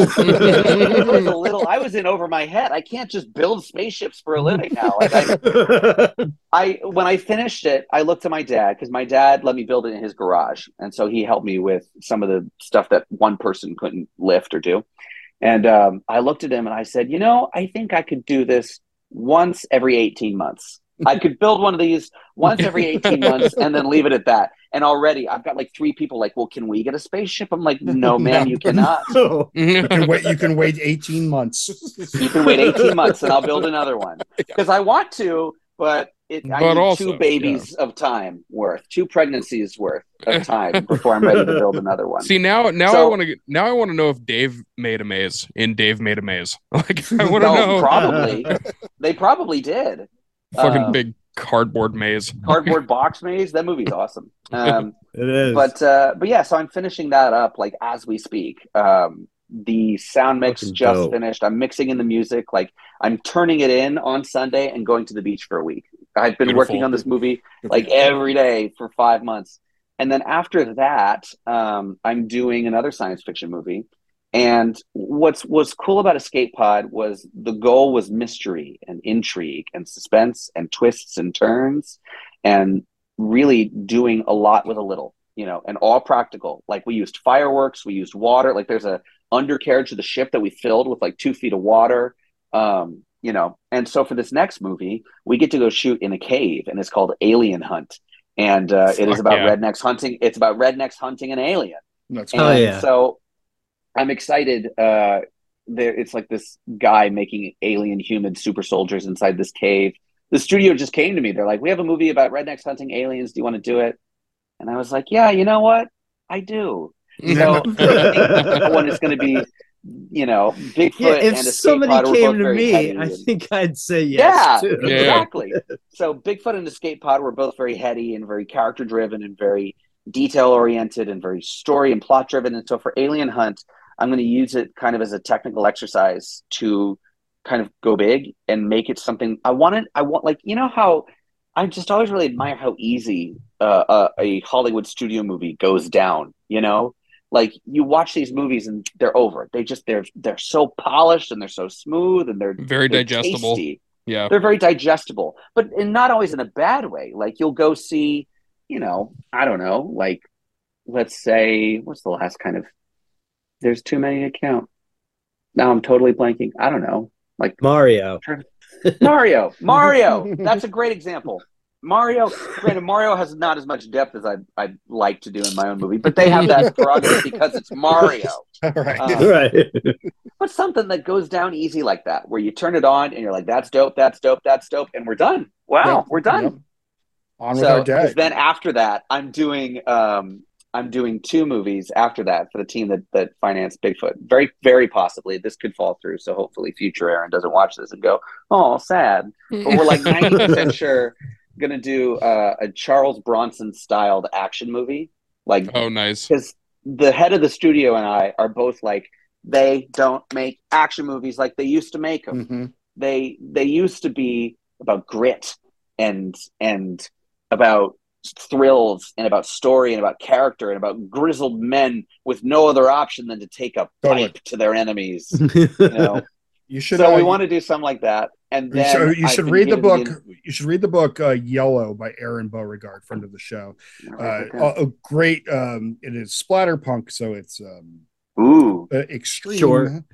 No, it's a couple hundred pages. So it has extreme subject matter. So check your trigger warnings beforehand because splatterpunk pulls no punches. But it is a Charles. It's a little bit of a twist on that, but it is also a work that was influenced by the lack of Death Wish ish episodes. You know what I mean? Like, so. Okay, dope. I'm definitely gonna check that out. I was going to the beach and I've been reading a bunch of very helpful but tiring nonfiction. So that sounds like exactly what I need. I have a feeling you're gonna like splatterpunk a lot. Yeah, there's a lot of Aaron Beauregard. We just had him on the show. He's a really great writer. Super great. Yeah, that's awesome. Yeah, I'll definitely check that out. So I'm doing that action movie, and then we're debating, like, we're both big fans of Texas Chainsaw, and right now we both feel like, as fun as the horror comedy thing is, and as much as we like it, and as much as I want to make one in the future, there's not enough scary going on in the market right now. Sure. So like we're trying to think, like, what would the most upsetting thing that we could come up with be, while still being sellable. So we want to go full scary, which is something that I haven't tried to do in a long time. So Nice. That's what's next. That'll be super fun. Fuck yeah. Awesome. Well, you think you can handle the Sinister Six? The Sinister Six. Hold on. What's the Sinister Six? 6 questions, opinion questions. Oh, the Sinister Six. I'm like, are we talking Spider-Man? Are we talking? There's a Marvel thing called the Sinister Six, and I'm like, I can handle the Sinister Six. All right. And they can be as long as you want, or as short as you want. Yeah, feel free and to however you want to answer. Yeah, great. But we judge very hard. Great, I love it. First one: Freddy or Jason? Oh my God, I just got into this argument with my girlfriend because my girlfriend, this is my girlfriend's decor. So she's not exactly a horror person. And she meets me and I'm a happy guy. A lot of horror filmmakers are. Yeah. I think you kind of have to be. I think something is unplugged in my brain where I don't know, you're just not as deeply impacted by the stuff and you can enjoy it, or I don't know what it is. But we hit it off. She's not a horror movie person. And then she starts getting curious because she sees my movies. And then she goes, well, maybe I want to see more movies like that. So then we watch X and we watch Pearl and she likes that. So then one day I'm watching Halloween. She, well, what's this? Oh, well, that's Michael Myers, yada, yada. Oh, I've seen Michael Myers. Okay. Well, this is good. That's kind of scary. I said, well, let me show you Nightmare on Elm Street, right? I think you might like it. And she was like, that's stupid. Freddy's not scary. And I was like, excuse you. First of all, zip it. Second of all, Freddy's not supposed to be scary. Like, he's supposed to be scary, but like, he's also funny and he's got one-liners and, you see him a lot. And so that led us, of course, to Friday the 13th. And I'm like, okay, well, you got to watch parts 1, 2, and 3 to get a sense of who Jason is. Yeah. Because you've got Mrs. Voorhees, then you've got Baghead Jason, and then you've got Hockey Mask Jason. Does Hockey Mask Jason even show up in part 3, or is that part 4? Yeah, it's 3. It's 3. He gets the mask. He gets the mask in 3. He gets the mask in 3. And then 4 is like gimmicks. probably technically the best one. And then 6 is really great. 8 is my favorite. X is should be everybody's favorite. And I was gonna say, Freddy versus Jason is hotly debated. Yeah. Especially on the show. 8 Jason Takes Manhattan? Yes, that's my favorite. Yeah.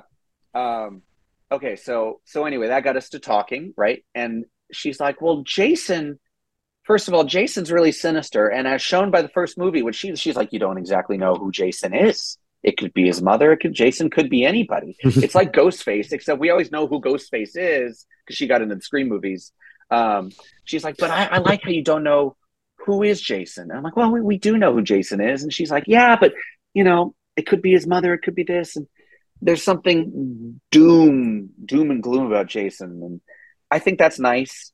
But after lots of thinking and lots of discussion and revisiting Nightmare on Elm Street 2, I'm going to go with Freddy.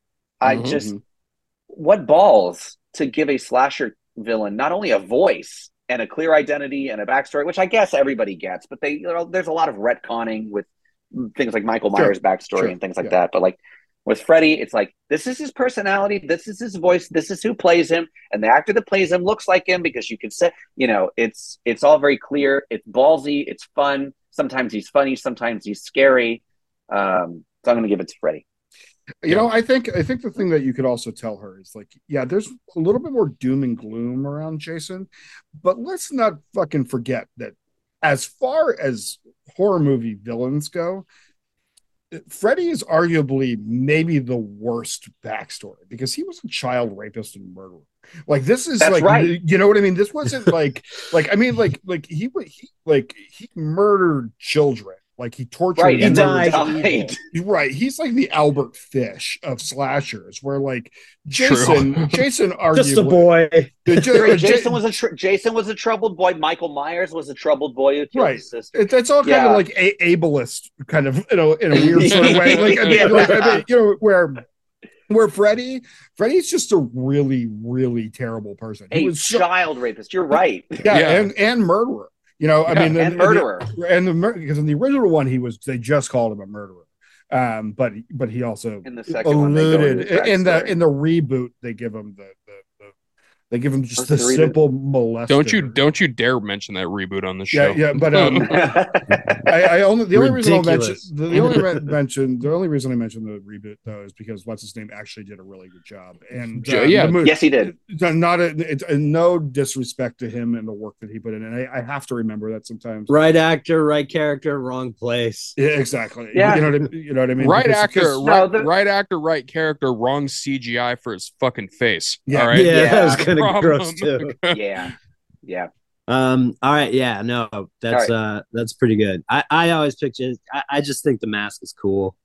Jason's great, man. Jason's He's great. a hulking, like, supernatural. Nothing like a dude with mommy issues. Because you're right, we do know his backstory. Yeah. It's funny. She kept going on about like, well, we don't know who he is. I'm like, yeah, we do. But she thinks that she watches Friday the 13th thinking that they're gonna turn it on you, right? She's like, I feel like they could turn it on me at any moment and be like, Jason wasn't actually Jason, and I'd believe that. I'm like, I guess.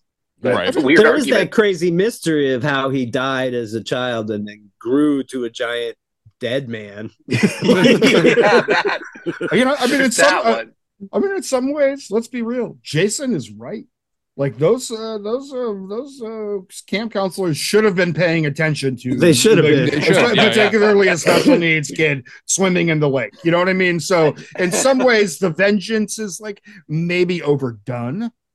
You know what I mean? Friday the 13th really is just an extended hiring video for camp counselors, and it's just them talking about camp counselor negligence. That's all it is. All right, we're gonna move on. It's a PSA. All right, number 2. Next one. What's the difference between thriller and horror? Oh, okay. I have a simple answer for this. 7. That's the difference. The movie 7, that's the line. Yeah. 7, Silence of the Lambs, like that's the line. Yeah, if you go any bloodier or gorier than that, it's horror. Thriller usually deals more with the police, right? And it usually has more mystery vibes, and there's rarely supernatural vibes. Horror is usually more gore, and it usually has elements of the fantastic, right? Or of the improbable. But in the thriller, things are usually more grounded. But yeah, 7, Silence of the Lambs, those movies sort of lay the line down for me. Totally. Zodiac, Nocturnal Animals. That's a draw that line in the sand. So that's my short, sweet answer to that one. Perfect. Very clear. What horror movie influenced your taste the most? My taste. Okay, I'll do my taste as a viewer, right? My taste as a viewer. Such a cliche answer, but probably Psycho. It was the first horror movie I ever saw. I was an anxious kid. I was a nervous kid. I was 4 years old and they tried to put me on Xanax. Like I was freaking out at everything. I swear to God. And I was 13 and I wanted to start making movies. I had already been making movies, but I thought if I'm going to do this for a living, I need to watch everything, including the scary ones. And so I watched Psycho thinking it's impossible for a black and white movie to be scary. And not only was it very scary, but I watched it and I was like, whatever that is, I want a lot more of that. And so any movie that can do what that movie did, combining violence and tension and twists and they kill the main character in the middle just because they wanted to, It's just whenever a movie can. And in Bigfoot Trap, that's exactly what I'm doing. I'm like, what if the protagonist gets locked up in the Bigfoot Trap smack dab in the middle of the movie and all of a sudden we change gears? I mean, that's just me trying to, recreate that feeling I had watching Psycho. So I think Psycho as a viewer. And then there's a movie called The Baby by Ted Post that I saw that sort of furthers that. It's Hitchcockian, but it furthers the weirdness. And I saw that and had the same reaction where I was like, not only do I want to see more of that, but I want to make more of that. So that probably influenced the most of my taste as a filmmaker. So Psycho and The Baby. That's awesome. If you could erase one movie from existence, what would it be? And it doesn't have to be horror. Yeah, okay. That's a really good one. If I could erase one movie from existence. Oh my God. Oh, wow. That's what popped in my head, huh? It's such a random one. And it's not even for the people want to make it political. I just think it sucks. I think Star Wars Episode 8, The Last Jedi, sucks so bad. And I would erase it from existence, because then we could have actually had a trilogy. You know, I was enjoying that. I saw Star Wars Episode 7. I was like, fuck yeah. They're like, they just redid A New Hope. I'm like, yeah, but they're setting the stage for cool things. And then it just didn't work for me. And so when you said it erased, right? Because I'm always like, no, every movie should exist. But I'm like, I want to see the universe where that trilogy got to get finished out properly, and we didn't end up with somehow Palpatine survived. Right. You know? Right. Exactly. Right. So I think I'm going to go with Star Wars Episode 8. That's pretty great. Yeah. Are ghosts real? Okay. I'm going to tie this back into Bigfoot real quick. Are ghosts real? The unsatisfying answer is nobody knows. But what I love to say is people talk about, do you believe in Bigfoot, right? Do you believe in Bigfoot? Do you believe in Bigfoot? I usually get that question. And what's interesting about Bigfoot, and the same thing applies to ghosts, everything I'm about to say. With Bigfoot, all across the world, cultures individual of each other have legends of large bipedal apes throwing rocks, yelling in the middle of the night, knocking down trees, and leaving giant footprints. There's the Yeti, there's the Yowie, there's the Chupacabra, there's the Sasquatch. Like, all over, you know, primitive cultures all over the world have arrived on this, in the same way that they've arrived on ghosts, and in the same way that they've arrived on God, right? God is the same way. Religion is the same way. So I always say, if there is a God, there is a Sasquatch. And if there is a Sasquatch, there are ghosts. That's my answer. I love it. I like it. Perfect. It's a good answer. It's perfect. All right. Last one. Let's do it. Midsommar or Hereditary? That is a great question. Great question. So first of all, I just saw Beau is Afraid, and I actually loved it, which is rare. I normally don't like self-indulgent art movies that make no sense, that are 3 hours long. That's exactly what that movie is. That's yeah, exactly Jonas said was. it was fucking great. I'm excited because I love Aster. So yeah, I loved it. Well, and here's the kicker. I didn't love Hereditary, right? I didn't love Hereditary. It just took this.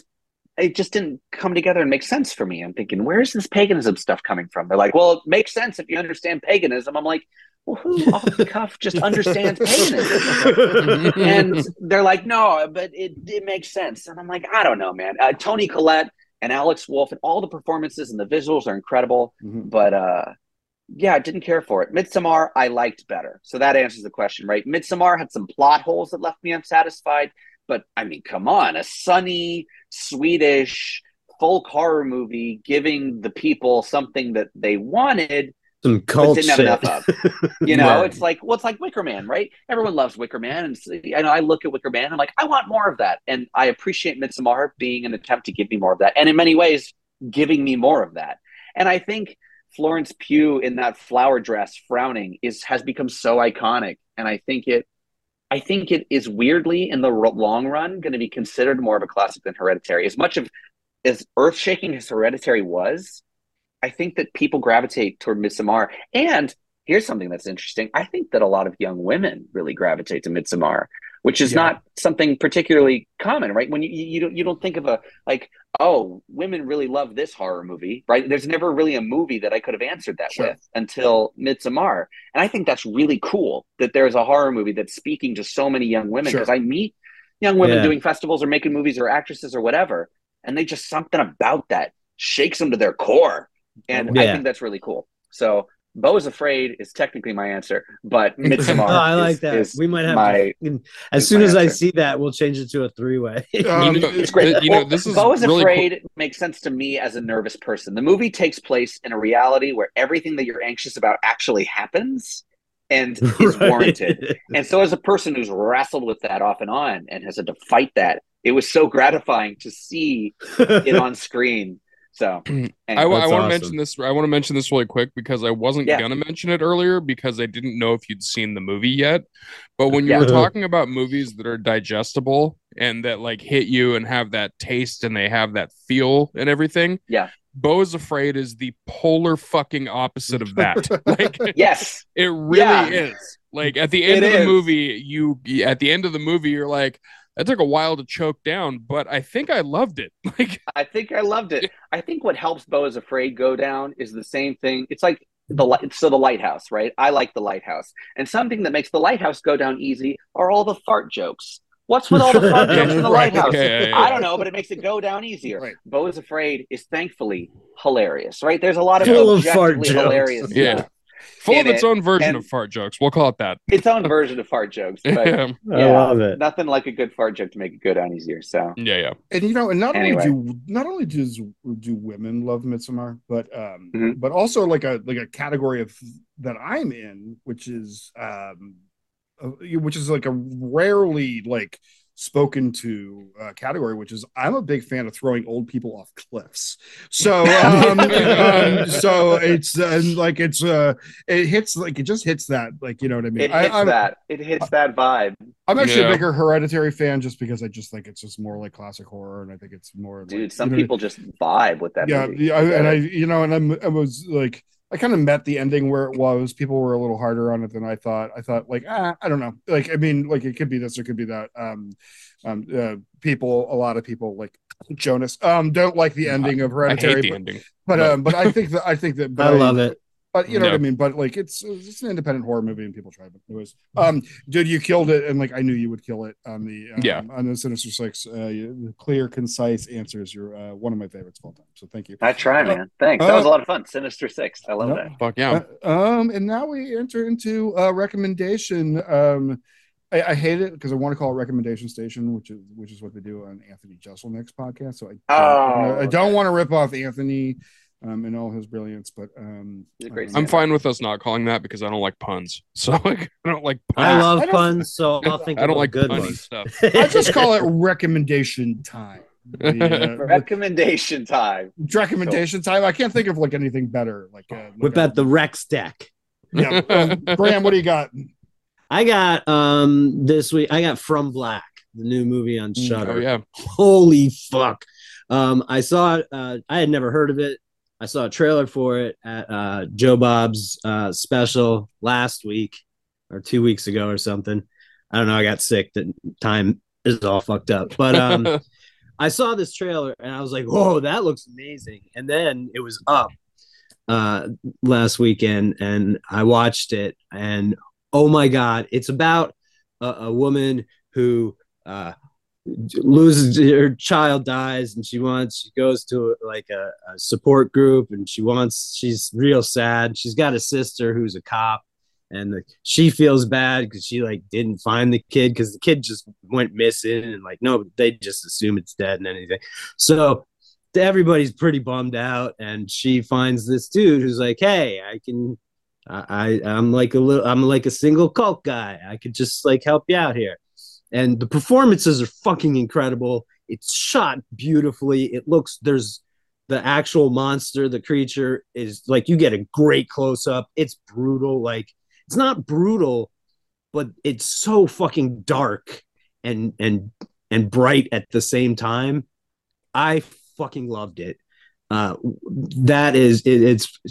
This year's been really great. I went from like Cocaine Bear to Kids vs. Alien to Beaten to Death, and then to this, like, as being just mind-blowing fucking movies. So yeah, From Black, Anna Camp, James Ailes, I think his name is. He just started following us, by the way, on Instagram. And Jennifer LaFleur, incredible performances. Anna Camp's an ex-heroin addict. I don't know if I remember to say that. It doesn't matter. Just fucking watch it. It's on Shudder. It's fucking rad. My other one is just Bobcat Goldthwait. He just dropped an album called Soldiers in Christ, I think, or Soldier in Christ. And then I found out he had a record with Dana Gould last year. Oh yeah. Which was fucking great. I listened to both. They're fucking awesome. Bobcat is one of my favorite people. I've seen him live. I talked to him after a show. He ate a sandwich with me. like at the bar, and told me all these Nirvana stories. And he tells a bunch of the Nirvana stories now, but he doesn't tell one of the ones he told to me. So I'm never going to tell anybody again. Anyway, and just that dude is fucking like, if you just know Bobcat from like the 80s, like you missed out like on everything good about Bobcat. Like he's directed he's some great. of the greatest movies. His stand-up isn't really jokes, it's just stories, which are kind of my favorite. And he's just wonderful. So Bobcat Goldthwait and From Black are my recs. Fuck yeah. Jonas, what do you got? So for physical media, I'm gonna recommend The Love Witch on That's Blu-ray. a great movie. Great movie. Yeah, you can get that over from Umbrella Entertainment. The reason I'm recommending that, I've recommended it before, but I'm recommending it specifically for physical media because it's actually kind of hard to find. So you do have to go to Umbrella Entertainment to find it, to get it. Because I don't think there's actually a US Blu-ray release of it. That's I have technically, do you?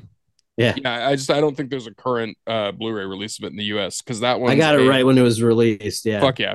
Yeah, so this one's from Australia, but it's not like one of those ones where you have to pay like an arm and a leg to get it. It's a really good release. It's actually got the Viva short film attached to it as well. Nice. Which is really That's cool too. Also physical media, 4K for Species. Species is a fucking fun like movie anyway, but the 4K transfer is fucking great. Like I was shocked that it was as good as it was for a 4K transfer. And Species is a dope movie. Body horror, awesome cast, great direction, and it's like one of those movies that's definitely a B movie, but like a really like high caliber B movie. So that's super fun. For streaming, I watched The Pope's Exorcist, and I thought it was gonna suck, and it didn't suck the at Russell all. Crowe one? Yeah, it like fucking was great. I went into that not expecting it to be great, barely expecting it to be good, and like it's really good. So definitely check that out. And then music wise, I'm gonna recommend Poppy because she keeps on dropping. Fuck yes. Yeah, she keeps on dropping new songs. She just dropped a new one like 2 days ago, and she's doing what she does. She's changing up her sound again, and it fucking rules, just like it does every time. So yeah, go check out her new stuff. She's been dropping a new one about once every 3 weeks. So what's she doing now? What she doing now? Well, what she's doing is she's dropping her singles to No, like what genre? Oh, what she's doing electronic, but she's not like, so last time she was doing it kind of like metal. This time it's like electropop, but she had some Veruca Salt shit going on in between too. Yeah. This one is like really like awesome distorted electropop. Like okay, it's really good. I think I like that Veruca Salt stuff the best, actually. Yeah, the most recent song is called Stagger. Spit. Oh, Stagger. Well, yeah, actually, no, Spit. You're right. Is actually the Spit. most recent one. That one just dropped. Yeah. It's great. It's yeah, she's reinventing the wheel again. I'm a big fan of hers in general. I can't echo that enough. Yeah, man, it's onto your recommendations now. So if you're echoing that, well, that's actually it's mine. First and foremost, I'm going to recommend that Hot Ones. Actually, Daniel Kaluuya one with the Daniel Kaluuya one. Because, is that up on like Hulu or? Yeah, it's on one of those YouTube, okay, right? Yeah, YouTube. No, you can watch it on anything, I think. I think it's on Hulu. Actually, I watched it on it. They do have it on Hulu. Yeah, it's they have them all. So it's really good. I have always like just seen clips of Hot Ones. I didn't realize some great episodes. I didn't realize, and Daniel Kaluuya keeps calling it, but he's really like Nardwuar. Like he comes in with like deep cuts, and that's kind of fun to watch people chase that. And I'm a fan of such things, and like of what we want to see people like in that position. It was cool to talk about him, and Daniel Kaluuya is of course great on it. So check that out. I'm going to check out my splatterpunk book of the week is Nice. Dead Inside by Chandler Morrison. It's a little hard to find. I think it's out of print right now. So, but you can get it in downloadable, or I believe it's on Audible too. It is a story about now, mind you, it is like splatterpunk. It is the real deal. It is about a necrophiliac and a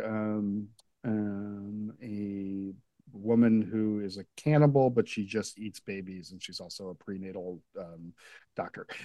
So it is a real deal thing, but it's also a character study, and it's accessible if you are able to deal with the brutal gore in it. It is it's like splatterpunk, so it's all real tongue-in-cheek, but it's all all like so ridiculously over the top that it makes it just like old school horror comics kind of. But it is Dead Inside by Chandler Morrison. I strongly suggested. I just got caught up with Succession. My advice is just don't do it. Just don't do it. It makes you root for terrible people to do terrible things. And like none of the people in the show, as a poor kid, I don't find any value in these people or the choices they have to make. It is seriously like the same choice the entire time. Who gets the company? And you will find yourself at times rooting for terrible, rich, awful human beings to do other terrible things to other people, and I don't like the way that makes me feel. So I'm gonna keep watching it. And hopefully it pans out to, you know what I mean? Hopefully they all die in a fucking plane crash, and that would be the best way to end the show. So I don't got any music this week. I've just been I don't know. Anyways, Aaron, what do you got? I've got two indie filmmakers and two bits of music. Sweet. So for the indie filmmakers, I love, indie filmmakers, we're all a community, and some of us, make really good movies that don't get seen enough, and so I try to really pump those up. Sure, so there was please. a movie I saw at Panic Fest, actually, and I met the filmmakers and we hit it off, and they're just wonderful people who made a wonderful movie called Laced. And it is an old school sort of Hitchcock styled, not like a murder mystery, but a what do we do with the body kind of movie. They're snowed in. They're trying to figure out what to do with the body. People are coming by. Does so-and-so suspect it? It's one of those constant twists and turns kind of movie that I don't want to ruin, but it's called Laced, Laced. They've got an Instagram page, and the second that you're able to check that movie out, I can't recommend it enough. Awesome. It's on the festival circuit still, but it's playing in a lot of the digital festivals that are awesome. Like Graham was saying, that they really are such a cool way to see new movies. So, and then I'm also going to recommend movies by my friend Charlie Steeds. He's an incredible horror filmmaker, focuses primarily on horror, and he focuses a lot on old school, right? He really tries to capture that sort of Fulci B-movie vibe. He's really intense about his visuals, and I've worked with him twice now as a producer, right? Because he's a British filmmaker, and he'll come to the States, and I'll help him get those movies made just because I like working with him. And I produced a movie of his called Death Ranch. I produced and was the cinematographer on a movie called Death Ranch, and it's on Tubi, and it's a fucking crazy splatter movie that I was so happy to be a part of, and I love getting to promote whenever I get the chance. It is about this guy in Tennessee. He's African American, and he's been wrongfully convicted of a crime, so he escapes from jail. The movie begins with him and his two siblings going to hide out at Granddad's ranch. Little do they know that Granddad's ranch is now the stomping ground for a cannibalistic offshoot of the KKK, and they're going to have to mow their way out if they want to survive. And so it's like Evil Dead meets Get Out, and we shot it 4 years ago, and it's done really well on Tubi. It's still if you go to the Black Cinema section, it'll usually show up. Like it's done really well on there. Awesome. So I produced and DP'd it. Charlie wrote and directed it, and we had an incredible cast. And so anything by Charlie, but I have a soft spot for. I consider that movie my stepchild. I didn't direct it, but I had a hell of a lot of I'm gonna check work it out. put into it. Yeah, so absolutely. dope movie. For music, I'm gonna echo Jonas and say that Poppy is doing some crazy shit. Like Poppy, the thing that I like so much about Poppy is it is such a unique embodiment of rage. It's such a unique embodiment of feminine rage. I feel like a lot of when, there are some kick-ass female rockers out there, and I think sometimes they feel pressured to be badass in a quote unquote masculine way, whatever all these words mean. But it's like, Sure. I drink beer and don't give a shit, and that's great. But Poppy approaches it completely differently. And whenever I listen to Poppy, I'm like, I think she's hiding under my bed. Like that, the whole Poppy shtick gives me she's hiding under my bed vibes. You can't go wrong with anything Poppy. If you're into really hardcore stuff, not really hardcore, but like, heavier than metalcore, grindcore kind of thing. She has an EP called Eat that is just shredding vocals and incredibly heavy instrumental passages.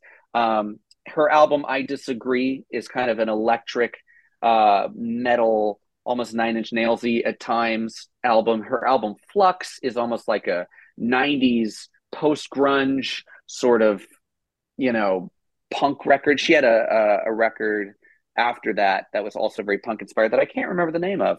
And she's releasing singles again for a new project. Just always pushing boundaries. I love everything that Poppy does. From what you said just then, everything, I implore you to check out the band Blood Command. Blood Command, you got it. Check out their videos, check out their music. I think you would super dig them. So I will definitely check out Blood Command. And also shout out to Poppy because her past is very much a secret, right? She likes people not knowing who she is. And I just learned one of the pieces of information that came out is she went to high school at my rival high school. Holy shit. Yeah. So she's a local. So shout out to people born and bred by Tennessee, I guess. But by the way, if you ever get a chance to see her live, do it. It's an incredible show. I had tickets to go see her and then she had to cancel it. And then she felt bad and did 2 free shows here in Nashville. But the problem is they were free, so they were sold out immediately. Sure. So as soon as I'm able to, I'm going to see her. But and then my other musical recommendation, this isn't necessarily the kind of podcast that might like this kind of music, but I think this is horror people tend to be a group of people that appreciate old school stuff, retro stuff, throwback stuff. And everybody claims that they listen to, quote, all kinds of music. So I'm going to give you something very unhardcore. I'm going to give you something sexy that's great to drive to and great to just jam out to. It's Jessie Ware's new album, That Feels Good. And it's like a soul, disco, pop, funk fusion. It's a tight 10 tracks. Everything makes you want to dance until your feet fall off.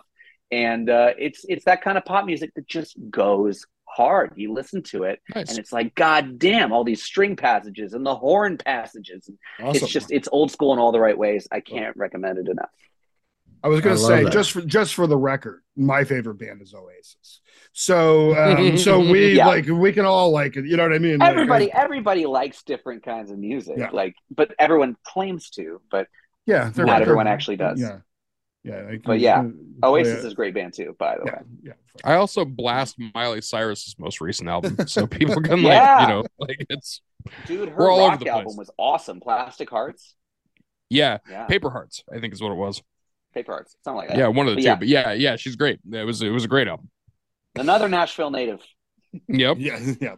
Fuck yeah. Well, thank you for coming in. We really do appreciate it, man. Everybody. Yeah, man, this was so much fun. I'm going to echo what other people are saying. This is like in my top 5 favorite podcasts to do. Like, I had a blast. Well, we like to keep it real and like to be fun, and it's horse is supposed to be fun. Yeah, we're it's important to us. You know what I mean? And it's I can tell you guys do a great job. Well, it's a wonderful, wonderful show. And thanks to everybody for tuning in. Let's see our global. I have to find analytics. Hold on. This was live. I'll run down the army of the goddamned as you look for that. All right. We got Jason Daniels, Jake Jolly, Ron Canabla, Kristen Pearl, Manny Velazquez, Coleman Rosenberg, Drew Muldowney, Stephanie Gurley, Katie Viking, Chris Fortune, Alan Graham, Bacon Bit the Cat, Angela, Jasmine Pettit, and a special shout out to Oliver Twist, a legend from Andy's Attic. Rip it up in peace.